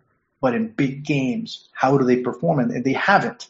England, the same thing too. And with England, you talk to people in the English press and like, well, yeah, we're getting this team ready, but we're getting them ready, especially with the youngsters that come in afterwards to become contenders to win the World Cup in 2022. And that sounds legit. But Colombia's moment is right now, and they look to go at least into quarterfinals. And that was one of the bitter tastes of the World Cup in 2014, knowing what might have been, what could have been, and they came up so short because they over-respected a team like Brazil in that tournament. Now, would Colombia make a decision, or I guess, or would it matter to them because they're going to be playing their last group game on the last day of the group stage, so they'll know how the bracket has plinkoed into place after that. Mm-hmm. Would they say, you know what, we really want to avoid Team A, so if we draw or lose, then that's what's going to happen. So, do they play at that, or they say, we got to play to win the group? You got to play who you have to play at this point. I mean. Unless like things come out and they end up playing a team like Panama or someone along those lines, then maybe it'll switch a little bit. But when you have a team like England or Belgium, I'm looking beyond that. I mean, I don't. Or at that point, it doesn't matter because you're playing the top. I mean, you end up playing a team like Brazil. You end up playing. I forgot who else. I'm trying to find out who off the top of my head.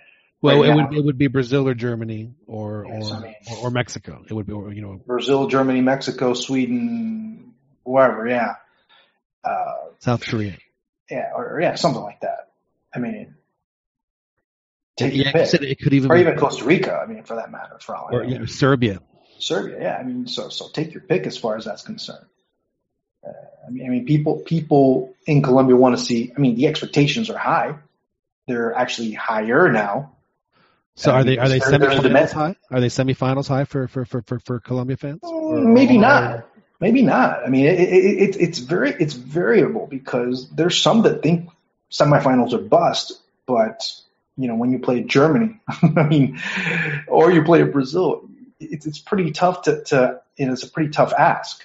They're gonna have to earn it for sure. Yeah, if you asked me 4 years ago, what was the most disappointing part of Colombia's World Cup performance was the fact that they pretty much, kowtowed to Brazil, and they were just happy to be there until like the 80th minute when they realized, oh shit, we can beat this team, and they they got their act together, and they came up short. Controversial goal that was controversial disallowed goal or not, Colombia just let Brazil win that game.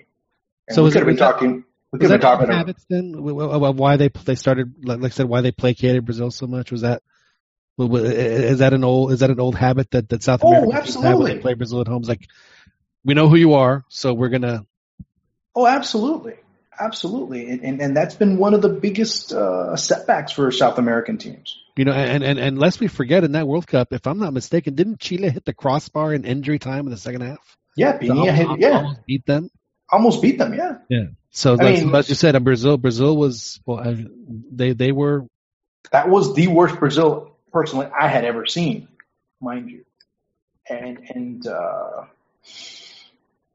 I honestly thought, I'm like, man, Colombia can do this. Colombia can win. Colombia can win this. I mean, I'm watching it at the airport, getting ready for a flight, and I'm angry. After everything that was positive about that World Cup, it just ended up having that little bitter taste of what might have been Colombia getting to the semifinals. And to me, there was a little bit more that could have been done, and the players know it, and the players understand it. And this time around, you have a much more experienced team, but at the same time, a much younger side that can really offer some more stuff. Now, the continuity, the consistency of Colombia, and if they're dictated upon, they become a much different when they don't have the ball at their feet. So then you fully expect Colombia to win the group? I mean, it's demanded upon them to win it. Well, okay, by the Fed, but I mean, in doing your analysis, would you say that they are the strongest team of this group and should win? From top to bottom? From top to bottom, yes, they are.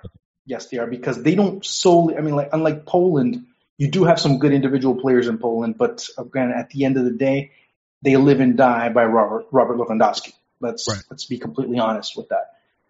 If Colombia don't have a good match from James Rodriguez, they can bring in Muriel. They can bring in Quintero. Quintero can help out a little bit more and take away some of that pressure from James. If Falcao's not having a good game, Carlos Bacca can come in. Borja can come in and offer a different dynamic as well. Different players can step in at certain moments, but collectively they have to be at their best. I mean, if Colombia is at their best, there is a very good shot that they could get to the semifinals. But that also depends on how their level of play is. Outside of Group H, is there any team that you think outside of the usual suspects that you think you might have a chance to sneak into the semis? Oh man, I've thought about it, and into semis. Maybe a team like Colombia, and people have mentioned Colombia has been in many conversations as far as one of those dark horse semifinalists. Peru, okay. Peru, especially if they would end up playing a team like Argentina or a team, whoever they end up crossing over from their group. To me, Peru can be the revelation team of the World Cup. Why is that? Ricardo Gareca. And here's the thing. I was listening to his press conference after it was pretty much a done deal as far as Paulo Guerrero not playing. And obviously there's not just the statistics as far as what Guerrero's been able to do for this Peruvian side. One of the people that really depended a great deal upon Paulo Guerrero was Christian Cueva. And when he signed to go play in Brazil, he didn't fly to Brazil right away. He stayed and he celebrated. He was with his friends and he partied and this and that. And Paulo Guerrero calls him up and said, "Hey man, did you already come to Brazil? Hey man, I'm looking for..." He's like, no, I'm flying out later. He's like, "What are you talking about? What's wrong with you?" No. You come in now. Because, I mean, you're a professional, man. This is a once-in-a-lifetime opportunity that you take because understand and learn from my mistakes and da-da-da. You know, he's really adamant about the mistakes that he committed during his career for other younger players not to make. And that was the biggest issue with Paulo Guerrero and how he was such a leader and how he helped a lot of players. Even Jefferson Farfán, who was on the outside of Ricardo Gareca, to come back and become that leader he needed to be and is. And he's been able to really help. And that's been both the rallying cry and the, I guess, you know, ingredient, if you will, that's helped gel that Peruvian side. Peru plays very well. They play very compact. They play very disciplined like previous Peru teams of the past. You know, you have a player in Edison Flores who not very many people mention, but to me, if he is on his game and certain conditions fall in, he could be that revelation player of the tournament. And because of all that, because of the work that they do collectively, to me, Peru can be that team. Even you talk to many French coaches. I mean, it was Vicente Lizarazu a few days ago in an interview saying the biggest match for us in our group is going to be Peru.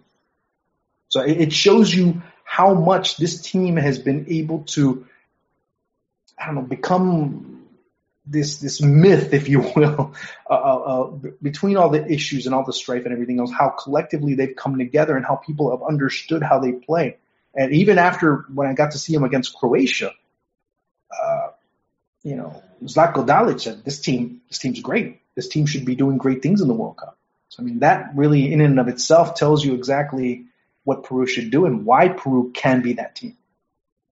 Well, I know that you would make Luis Michel Echegaray very happy with Luis Miguel Echegaray. I love Luis, man, and I'm always making fun of him. I'm always putting ceviche on you know, in his DM saying, "Oh, you got to come here, man. You know, well, New York's overrated, man. You come down to Miami, you see what's up." And I love Luis, man. He's done so much for the Latino voice, especially here in the U.S. And he really. You know, a guy, I mean, I love him to death. And he's done so much in such a short period of time for Latino voices and Peruvian voices and in general as well. And I think that's really a key. Yeah, he was on the show a few weeks ago. We asked him if Peru makes it to the, I can't remember if it was the quarters of the semis, would he grow his hair out in the Ricardo Gareca style? He said if I could, I would. Can he grow hair? Well, that's what he said. Now, Juan, as a Colombian fan, what player in Group H should Colombian fans be very, very leery of that they may otherwise not? That they may not otherwise know, or yeah. I mean, the first one, like don't get taken by surprise by this guy. This guy's really good. I mean, as far as you talk about within Colombia or just within the no, within the other three teams in the I mean, damn. You start looking at Senegal, and first of all, I mean, you got to start looking at Sadio Mane. I mean, first and foremost, I mean, you start looking at him and what he can do. In Poland, definitely looking at Robert Lewandowski as well. And you know, you have there's a great generation of Japanese players that have come through and have been able to make a big difference. I mean, if you want to look at one player that Colombia needs to be worried of course, it's Lewandowski. Okay. That's top of the list. And the second one, obviously, is going to be Sadio Mane. I mean, just those, and obviously they're well known, but those are the types of players that can make a difference in any moment, at any time. Well, I don't want to hog Juan all to myself, so I'll throw it up to the panel. Let y'all ask Juan some questions.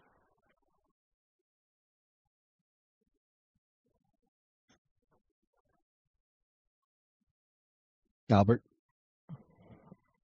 I'm thinking. That's all right, man. I mean, that's all good. I had my Osorio one, but as far as... No, go ahead. Ask. I mean, don't worry. Well, ask more Osorio questions, man. That was my one that I asked earlier, but as far as Colombia, I guess what is your greatest memory of the Colombian national team? Oh, man. I have way too many. I have an A1, 1A, 1B, 1C, 1D.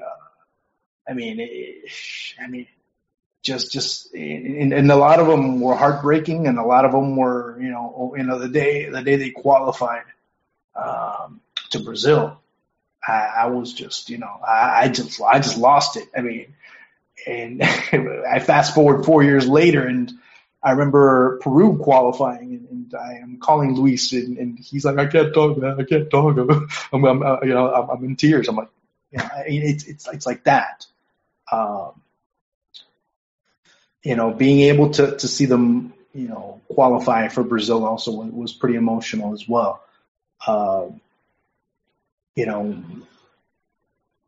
Being able to see them at a World Cup, their first match ever, first match at the World Cup in Brazil. I was there at the Mineirão, and it was just, it was one of the most amazing moments that I had ever experienced. It was overwhelming. I didn't know whether to cry, whether to laugh, whether to scream, it was like that. I was jumping on top of people I'd never even met in my life, and we're screaming goals together. When James scored, this old 85-year-old lady jumped on top of me and hugged me, and then another guy jumped on, it's just this big, massive humanity, as far as that's concerned. The goal that Freddy Rincon scores in the 1990 World Cup against Germany. So, you have a lot of moments, and just like everybody does, like you might with Mexico or anybody else might have with their respective national teams. It's just a lot of emotions and a lot of pride as well. Yeah, I was really into the Brazil-Colombia game. That was an intense game. Were you watching the game, or were you watching what was going on around the crowd? Oh, the game. What was going on? Okay. Yeah, that was like a intense, rough. Yeah. Just ask Neymar, right? Yeah. It was just a very cynical game. Unfortunately, it was. You know what it did? It turned into that, and at the end, I was just like, damn, Colombia could have won this, and that was the most disappointing. That was the bitterest taste I had. There's no other way. It just seemed like, oh my God, they're just so respectful. They're, hey, let me get you up. And I'm like, no. This is competition, man. We're no longer fans of Brazil. They're our enemies. We got to beat them. Especially this Brazil. If we don't beat them now, we're never going to beat them. And it just didn't happen. Yeah, I guess one last, it's sort of a comment on the sure, go ahead. The Libertadores. I'm of the opinion, I think John sort of mentioned a little bit, but when Mexico, or if Mexico ever does go, or Liga MX teams ever go back into the tournament, I think until a Mexican team wins it, they just need to drop Liga MX and any other tournament that they're in and go full force into the local Libertadores as their first priority. Yeah, but there's also interest involved in that from a sponsorship perspective. CONCACAF's doing what they can to really try and pump up the Champions League, and they're doing.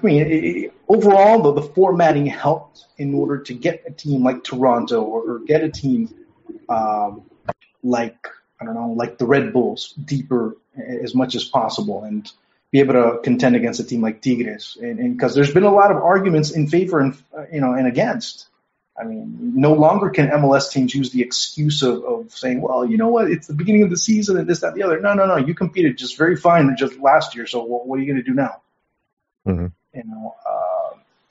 At the same time, I can take the devil's advocate position and say, well, you know what, you're barely able to handle the MLS teams. What makes you think you're going to handle the teams in South America?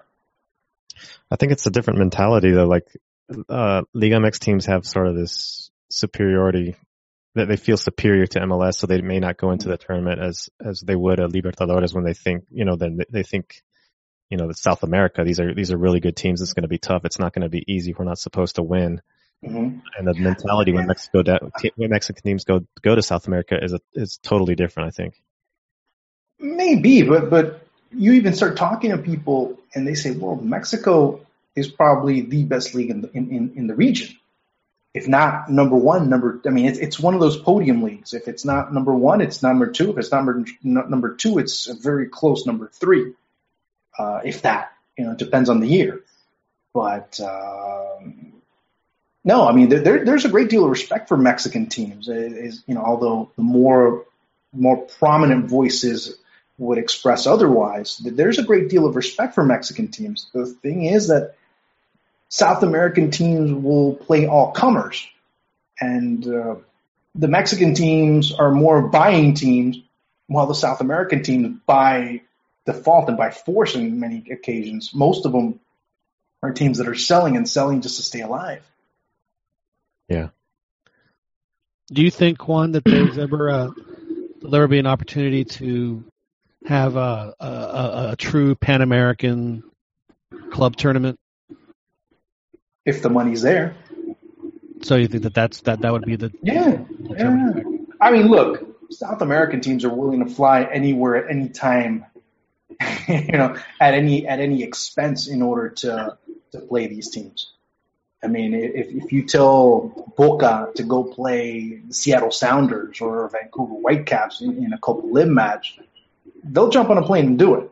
I mean, sometimes what's funny is that people don't understand that sometimes the logistics within Copa Libertadores.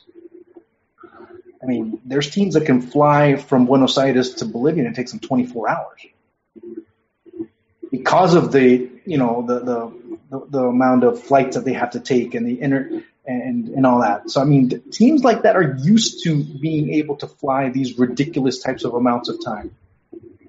The teams on this end really aren't because the logistics are much better. But the South American teams will play you anytime, anywhere, whether it's for money or if it's for a tournament.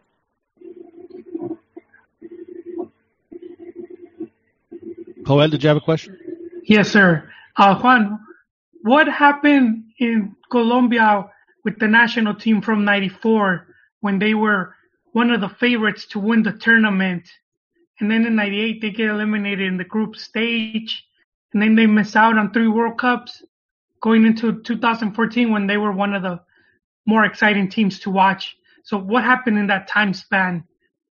That Colombia crashed and then they picked themselves up again and they're right back where they belong. I mean, if you want to break it down between '94 and '98, obviously all the extracurricular things that occurred. I remember going to a Colombia AC Milan match here in Miami, and once I saw this shirt, I'm like, oh, we're done. It said Colombia World Champions. This is like, I think, if I recall correctly, like maybe about 10 days before the World Cup started. And I started seeing that. I'm like, oh my God. My dad even turned around and said, no, please. No, that we jinxed it, and it was like that. And there was a lot of other things that were going on, some things that have been well known and some that are still kind of like a little bit in the darkness as far as what occurred in that World Cup. There was just a lot of distraction.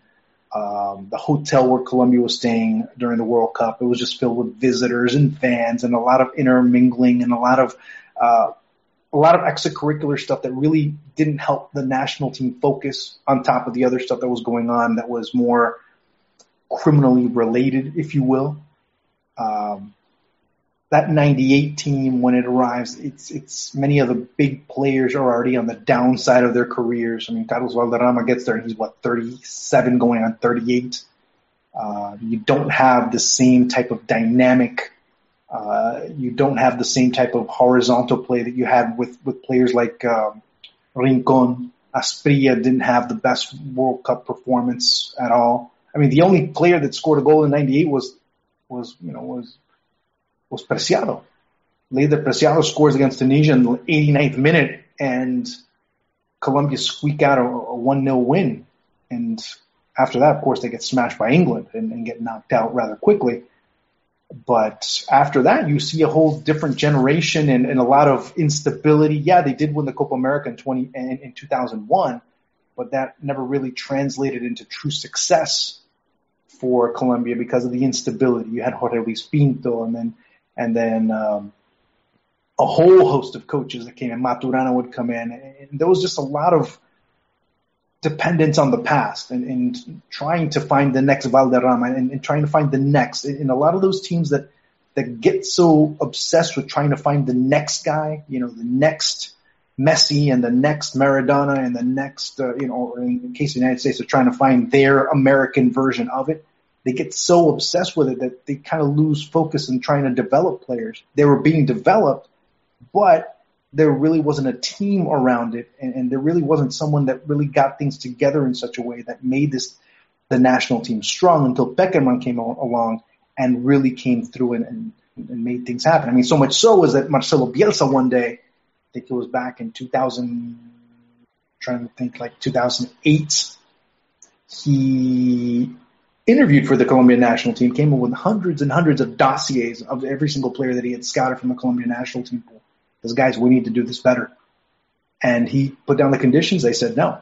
Pekerman came in a few years later. I remember because when Pekerman was signed, he actually knocked my sister-in-law off a flight that was coming to Miami. And Pekerman actually jumped on that flight last minute. He knocked her off the flight, flew into Miami and signed the contract here in South Florida. Well, did he thank her in the press conference? So, hey, I told him that once, and he laughed. He thought, "Oh, well, tell her I'm sorry," But I mean, she told me that story. She's like, "Yeah, no, I was, I was getting there, my bags weighed and everything, and all of a sudden, boom, Jose Pekerman comes in and says, I need to fly to Miami now." We had him in our draft, man. He had been in Mexico with Tigres. He was coaching at Toluca when Hugo was fired. Right. Yeah. He was right there. Yeah. I remember Martin wrote an article in Medio Tiempo. He said, my bet is Pekerman.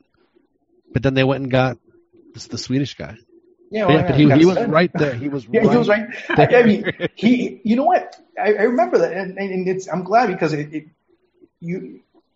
talk was that he was going to go back to Mexico. He said, "Well, I think he had just left Toluca. He went back to Argentina on vacation, and the rumor was that he was going to go back to Mexico and become the coach of Mexico. But at the last minute, he turned around. I mean, it was a very last minute thing, and he just jumped on a plane, came to Miami, as that was where the former president, the one actually is in prison right now here in the United States. They met up. And, they agreed to terms, and a couple of days later, Jose Pekerman was announced as national team coach of Colombia. Well, see, then it sounds more and more like your sister-in-law should be hailed as a national hero, then. And she should. Yeah. She should. I'm trying to get her a jersey, but she's too much into Argentina. So, but I mean, everything's gone well for better or worse with Pekerman. I mean, there's been a lot of controversy as far as the people that he surrounded himself with.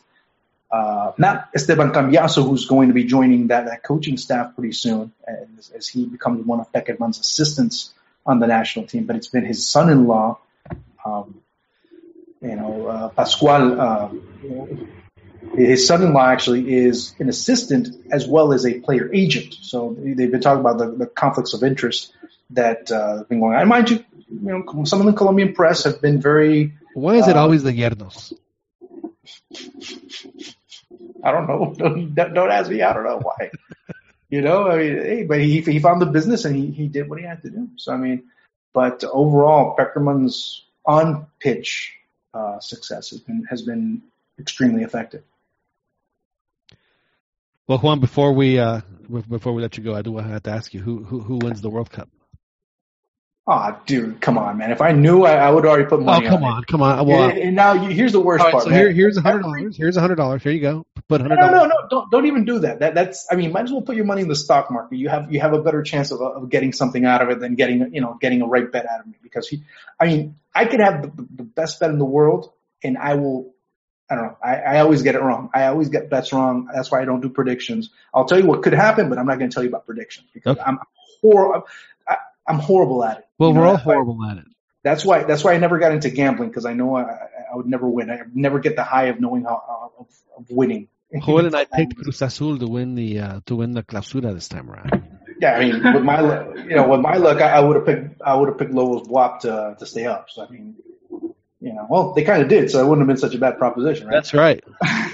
So you would have won the bet. Yeah. On the technicality. Yeah, there you go.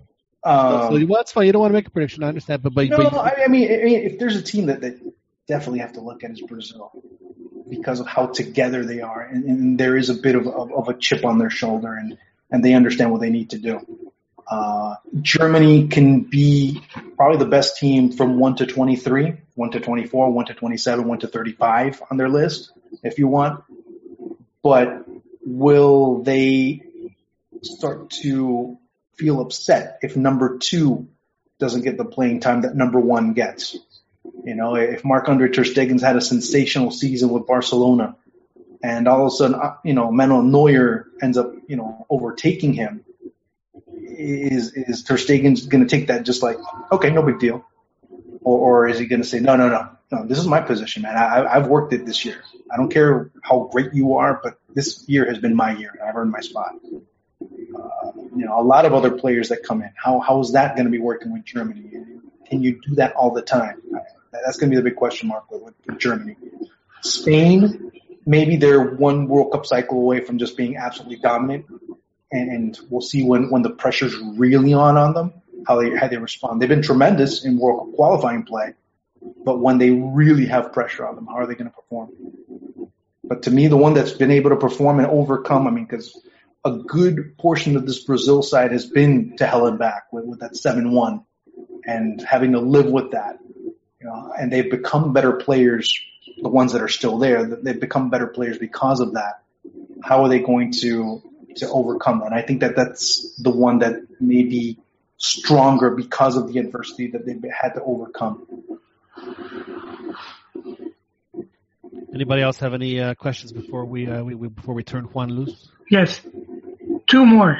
2 more questions from Juan. Ask away, man. Ask away. Dos más. Is this Peckerman's last stand with Colombia? Is he renewing after the World Cup, or is his cycle done?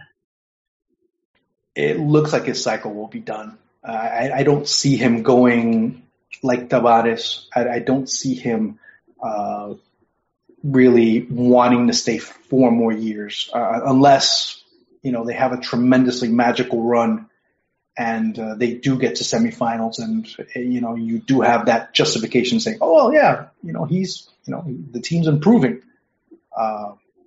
You do have players that are pretty much in their last World Cup. Falcao, one of them.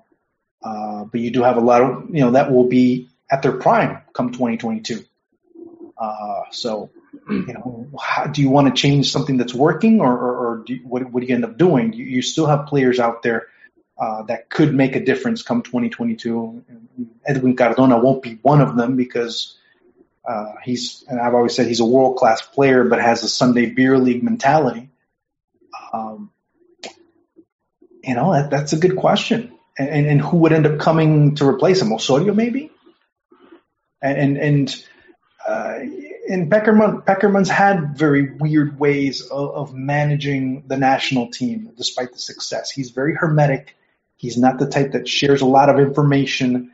He's the type that really has some, you know, quirks here and there as far as how he manages the team from the outside in, or from the inside out, I should say. And he's had his confrontations with the press as well, although he manages it completely different than anyone else does.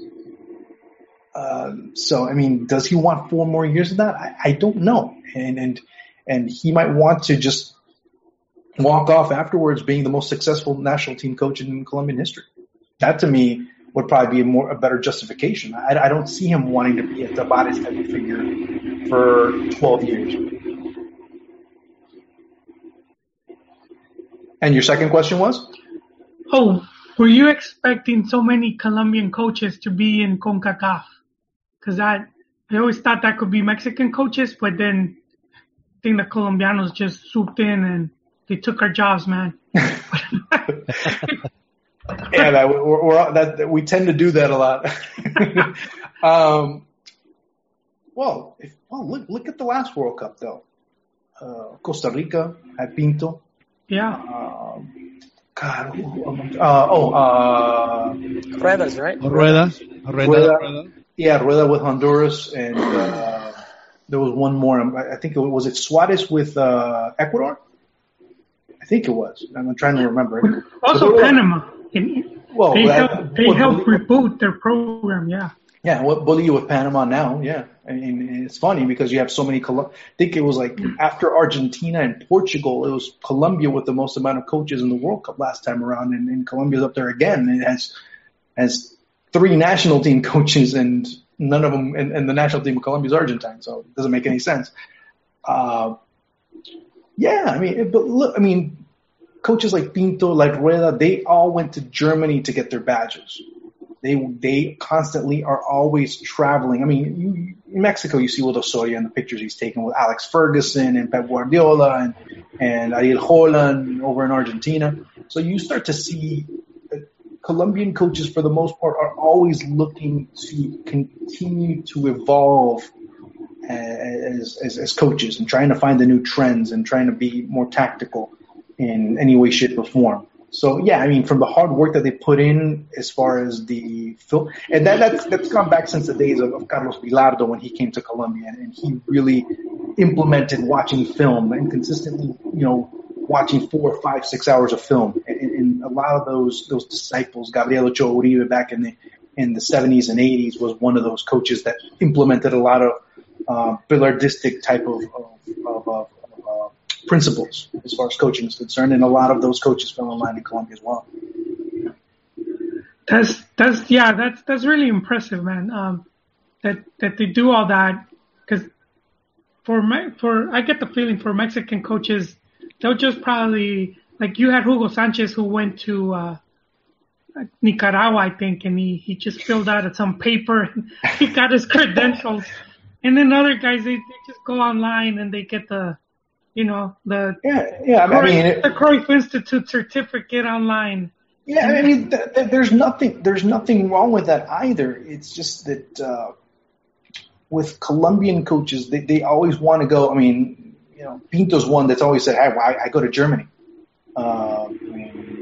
Reinaldo Rueda went to study in Cologne to go and learn about that.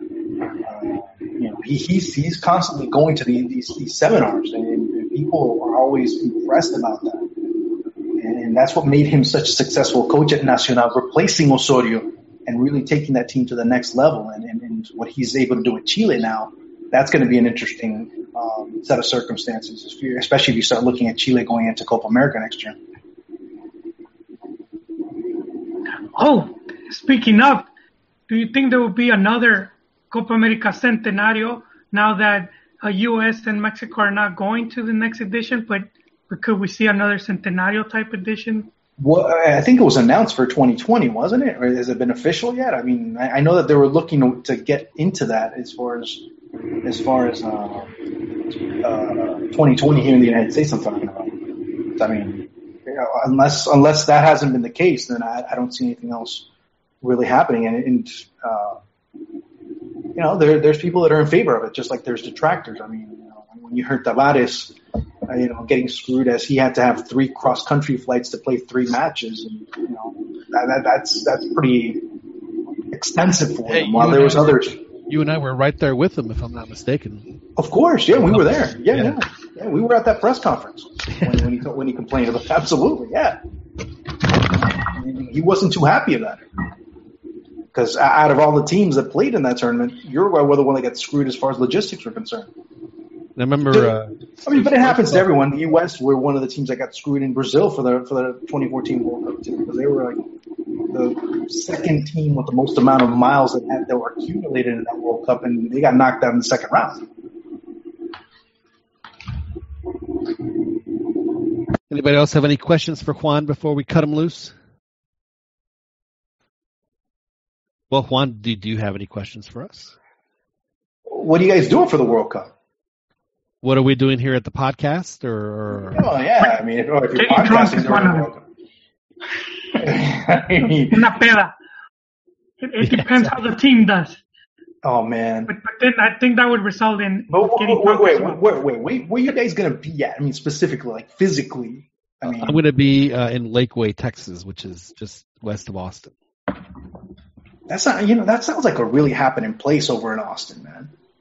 Well, we are on the banks of beautiful Lake Travis here at the homestead here, so it's actually very nice. So it's Yeah, man. I liked San Antonio, man. I really dug it. I thought it was like all desert and just oil rigs and stuff before I got there. But that's West Texas. Oh, okay, that's West Texas. Yeah. Okay, fine. No, we're in the hill country. It is the prettiest part of the state. The hill, in my opinion, here in Texas. Okay, cool. I got to head over there, man. You know, like I was really thinking about going to South by this year, but it just didn't work out. But maybe next year, man. I got to head over there.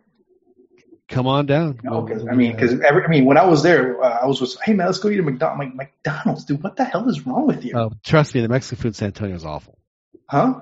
Well, I mean, dude, but no, you haven't tasted the Mexican food here. To me, it tasted phenomenal. Trust me, especially after the direct that you eat here in Mexican food wise. Well, you have all the cevicherias and stuff there. You have to I have everything. I have the Colombian food. I have the Argentine food. I have the Peruvian food. I have the Caribbean food. I have, the pupusas. I have everything except Mexican food. everything except Mexican food. It's like you can't find good Mexican food in South Florida. That's funny. Do you think they would have at least one Mexican restaurant in that gigantic Televisa compound that's there? No. Actually, there's an Argentine bakery 2 blocks away. Is there? How funny.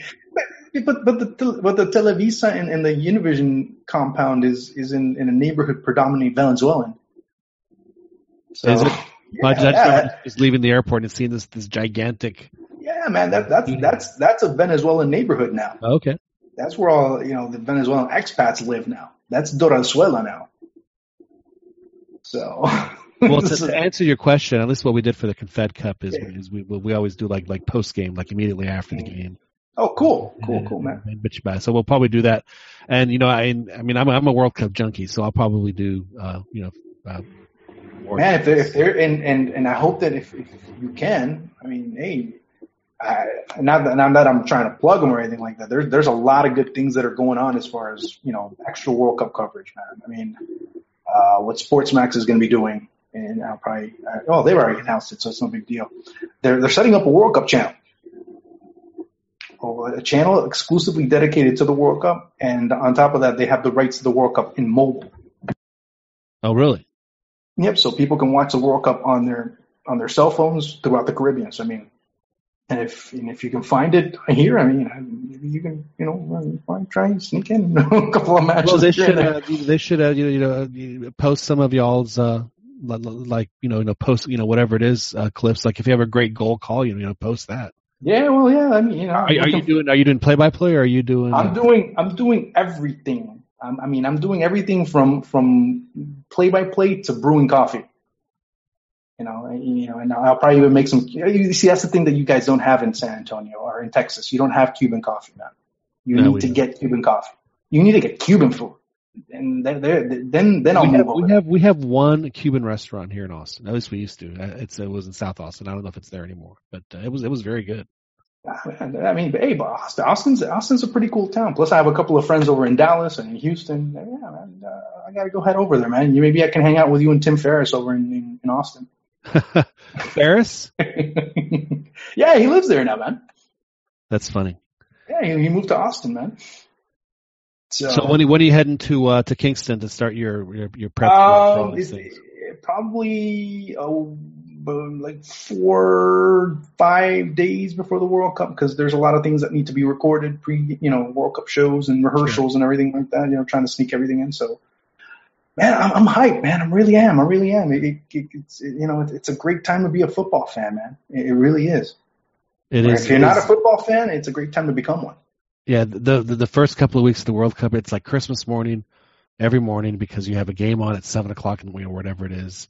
When the ones are over in Europe, it's just, it is a lot of fun. Yeah. No, I mean, if anyone who went to Brazil will tell you that was just the perfect World Cup. It just, people would be up till 6 a.m. and then get up at 10 to go and see what happened, the day before. I mean, it was just sensational. I mean, it was, that's why I'm so hyped about going to Copa America next year. No, that's going to be, it'll be fun it won't be fun for Mexico because Mexico's not going, but it will be fun for. Yeah, you guys suck, man. You guys have to go. Come on. I mean, they love Mexico down there. Hey, it was again. It's not anything that we haven't discussed here on the podcast. No, it's not something that people were pissed about. It just like, what's wrong with you, Gold Cup? But I understand. I mean, if Confederations Cup is still around, somewhat, kind of, I don't know. It's kind of like still on life support. Why not? Why not try and win the Gold Cup and try and see if you can get to the final one, see if it ends up happening. But I mean, it's just not logistically convenient, because then you end up having a Gold Cup that's diluted. I mean, we saw it last time around with the Mexican national team. There wasn't that enthusiasm for Mexico that many would have had, say, Chicharito and Gio and the rest of the gang that would have been there, would have played in that one. You probably would have seen absolutely filled stadiums everywhere. Sure. Well, that's the topic for another day, but it's when they do it every 2 years, it's what's going to happen. Juan Arango, thank you so much for joining us, and good luck with all your coverage that you're starting down with SportsMax in Kingston, and safe travels down there, and have a great time. Thank you. I'm very jealous. It sounds like it's going to be a great. Well, dude, why don't you just fly over, man? We'll just hang out a weekend. Let me just hop on the plane, and I'll be. Well, yeah, come on, you're the one with the big bucks, so why not? Yes. I have to be flown there. It's not like I can just jump on a plane and go. Right. You can do that. I wish I could. Well, I appreciate it. No, seriously, have a bunch of great shows and a great month, and enjoy every minute of it. You too, man. Thank you so much for having me on, and I really appreciate it. And best of luck to you guys, man. Best of luck to Mexico too, and hope you guys kick some ass. All right. Thanks, Juan. Thank you, Juan. All right, man. All right, take care, guys. Have a good one. Cheers. Later. Juan Arango joining us here in the Cantina MX podcast was very enlightening, as our guests usually are. We've had good luck with guests over the past couple of months while we've done these previews. So really appreciate Juan coming on. Anybody, you boys have thoughts on anything that Juan said? Yeah, I want to get Mexico back into Libertadores. Well, I mean, the last year that they played Libertadores, Chiquis, it was Pumas, right? And we were talking about it because it was the first year we had the show. And the previous time that Pumas had been in the Libertadores, they were terrible. I mean, they lost all 6 of the group. I mean, it was an embarrassment. Yeah. And this time, they need to figure out. I mean, Mexico just needs to send the best, like the winner of the last. That's gonna be difficult given that CONCACAF wants, the top league. They want the champions for their tournament, so it's pretty difficult to do that. But I wanted to comment on he said, just the level of passion over there for the tournament, or just how much they value it. And I was in Asunción in 2013, and I was in a taxi, and the guy asked me what my team was, and I said Guadalajara, thinking he wasn't gonna know, and he still remembered, man. He still remembered that Chivas team. Even college. Yes. He tried to fight you? No. He was, I think, Paraguayos have always been welcome in Mex. So was he an Olimpia man?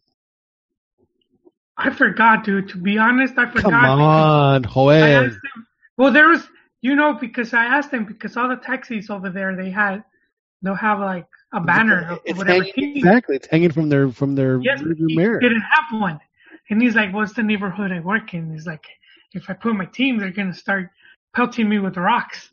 So I was like, oh, all right, makes sense. Wow. Yeah. Yeah. And also I was in Buenos Aires, and one of the host families I would stay with sometimes, big Boca Junior fans, and they remember that Chivas team, and, so yeah, like,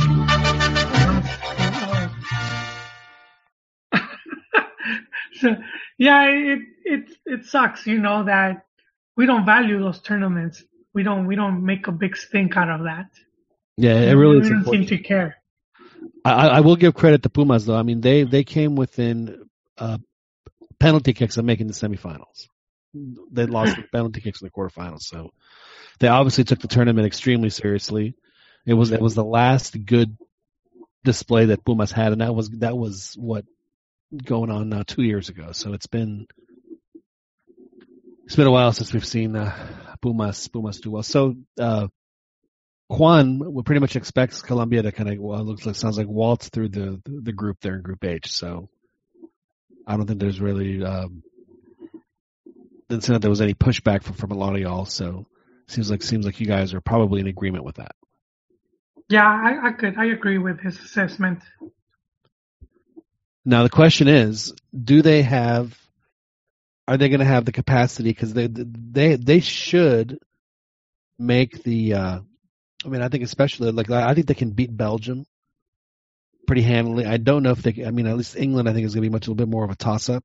So in essence, they should make the quarterfinals where they'll either play, Mexico or Germany. No, what are you talking about again? So they'll play either, in all likelihood, either Brazil or Germany. Oh, jeez. And I do want to make one clarification because I must have seen the bracket wrong when we first did our things, because for the whole time since the December draw, I thought that A, B, C, and D were on one half of the bracket, and then E, F, G, and H were on the other. But it turns out that and then that is the case through the quarterfinals, but on the semis, then they mix those boxes up. So if Brazil and Germany both finish first in their group, I thought they'd meet in the semis. No, they can only meet. If that is the case, they would only meet in the final. So I've actually been making okay about that. So the whole time, this whole past 6 months, I've thought that they would meet in the semifinals. Notice that just the other day. So again, it would either be Brazil, or Germany. In all likelihood, would be who Colombia would face in the quarterfinals. And with the fact that they have so much experience, and they have one of the better strikers in the world, and what seems like a pretty solid defensive pairing, they might have a really good chance to be that team that surprise team to make it to the semis. Colombia. I mean, I know that Germany and Brazil are good, but I think that they're still beatable. I mean, it's not like they're going to just kill everybody 5-6-0. Nil. I think, well, it would be a huge surprise if they were to get past either of those teams, I think. Well, how big of a surprise would it be? I mean, would it be that? I mean, yeah, it would be an upset, but I mean, is it really that much of an upset? It seems like these teams seem to rise to the top, whether by their own skill and team play or by refs and other types of decisions. I just think back at the game they lost to Brazil the last time and how things went. Yeah, the refs were making sure that Brazil was going to win that game. It seemed like. Yeah. And Brazil, and like I said, I mean, because of that, Brazil was they were just hacking away. I mean, just Colombia couldn't do anything because every time they have their foot on the ball, they'd just tear them to pieces, just cut them down. It's awful. Very unfortunate. Okay, so then they would be that surprise. They would be a surprise semifinal team by definition of. So it would be a huge surprise then. I think Drew. Surprise semifinal. What were the round of 16 is England and who else? England, Belgium, or Tunisia or Panama. Yeah, I think Colombia can get through those guys. Yeah, that would not be a surprise if they beat either of those two teams at all. So the bigger surprise would then, no, granted, it wouldn't be like as big a surprise if, say, Mexico beat, Brazil or Germany in a quarterfinal. That would be a massive surprise. And I'm going to say this because Mexico hasn't advanced that far, ever in a tournament. That's what would make that. So I'm gonna make a prediction. I think I've mentioned it before, but like in every World Cup, it seems there's one mistake, either by the coach. Actually, it's by the coach. Has made one mistake that has cost Mexico. Are you going to make the prediction of the actual mistake, or just saying that? I'm just saying that. I'm looking forward to seeing what that mistake is that Osorio does. You're looking forward to that? Well, I'm not looking forward, but I'm interested in seeing what that. You're already expecting it. I'm expecting it. It's an 8-man rotación. Because I think it wasn't an Aguirre, and it wasn't really like a big deal, but like the question of taking out No, Aguirre took out Ramon Morales. Well, that was before. Okay, he took out Ramon Morales. Then his second time around, he didn't put in Guardado or something, right? Well, he didn't. I mean, he didn't do that, and then he also like Medina was playing really well. The whole Ochoa Conejo thing was. Yeah, that one that didn't really cost anything, but. And then Herrera with the bunker, and then I forget what else. I must have skipped a World Cup. I don't remember. But yeah, it'll be interesting. So it's like when you're reading you're in high school, you have to read all the Shakespeare plays. You have to like find what's the climax of the. What's the one decision in the play that changes things from here on out? And you're thinking that's the Mexico coach is going to make that fatal mistake. Here, I'm gonna go through the lineup. I'm just shut down my computers and I'm out. All right, Ron. Thanks for joining us. Are they kicking Ron out of a Starbucks? You need to buy something, Ron. I'm going through the list. I say if you're a Starbucks, you have to buy something. Oh yeah. Just go in there for their bathroom and. Not anymore. Oh, hey, by the way, Mauro Icardi from Argentina. Do you guys think he was left off because of? Oh yes. Because Pito Loco. But specifically, it was with another player's wife, right? Yeah, he married her though. It's a gentleman thing. It was Maximiliano Lopez. Yeah, because I was reading that.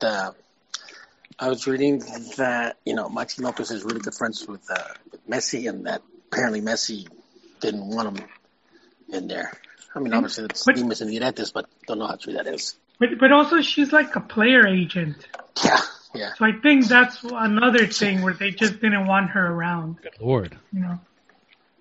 Well, again, the way I feel about that is, I mean, I know that it wasn't like the greatest team ever, but just look at how awful USA was in France '98. Oh, yeah. And it all stemmed from a similar situation. So England and France too.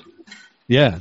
Oh, that's right, with John Terry and yeah. So I mean, this has happened before, and it's the teams that don't cut the head of the snake. So you wouldn't have taken him, John, either? You think you wouldn't have taken him either? Well, I mean, if it's going to cause a major locker room problem, then no. Yeah, I wouldn't. I mean, and plus, I mean, no offense, but Argentina can afford to not take him. So who would you not take? Like Icardi or Maxi Lopez? Assuming that both were good enough to be on the team. And which one is Messi's best friend? Maxi Lopez? So the other guy's got to go. Okay, but assuming they weren't Messi's best friend, who would you take? Maxi or Icardi? Oof, a tough question. Because at one point you got to think, okay, well, Icardi must be the alpha male. And, This is what I would do, man. I would do this. I would take them both if they're both worthy. I'd say get over your feelings and let's play the game. This is a soccer game and a team sport. We don't need to have all this out of the extra cancha stuff going on. Oh, speaking of extra cancha, Ronaldinho, I read he was supposed to marry 2 women. That's pretty badass. At the same time, right? At the same time. That's how they're getting sounds like something that would have happened on Boogie Nights. Hashtag me too. And El Trataoni de Tepito. If you guys saw the '98 World Cup, they were doing like profiles with the families, and then they showed his wife. So he had married her when they were teenagers, and you could just tell she wasn't gonna last, man.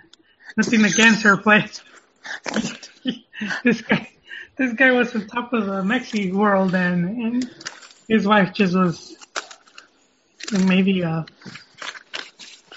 just not that attractive. Yeah, but anyway, to answer your question, Ron, about which one would I take of the two? Yeah. I mean, if I could only take one, because the other one wouldn't come, then I would take the one that can help me win games more. And if that's Icardi, then I would take Icardi. But the whole Messi thing, you got to keep Leo happy. So that's true. If that means having Maxi Lopez on the team.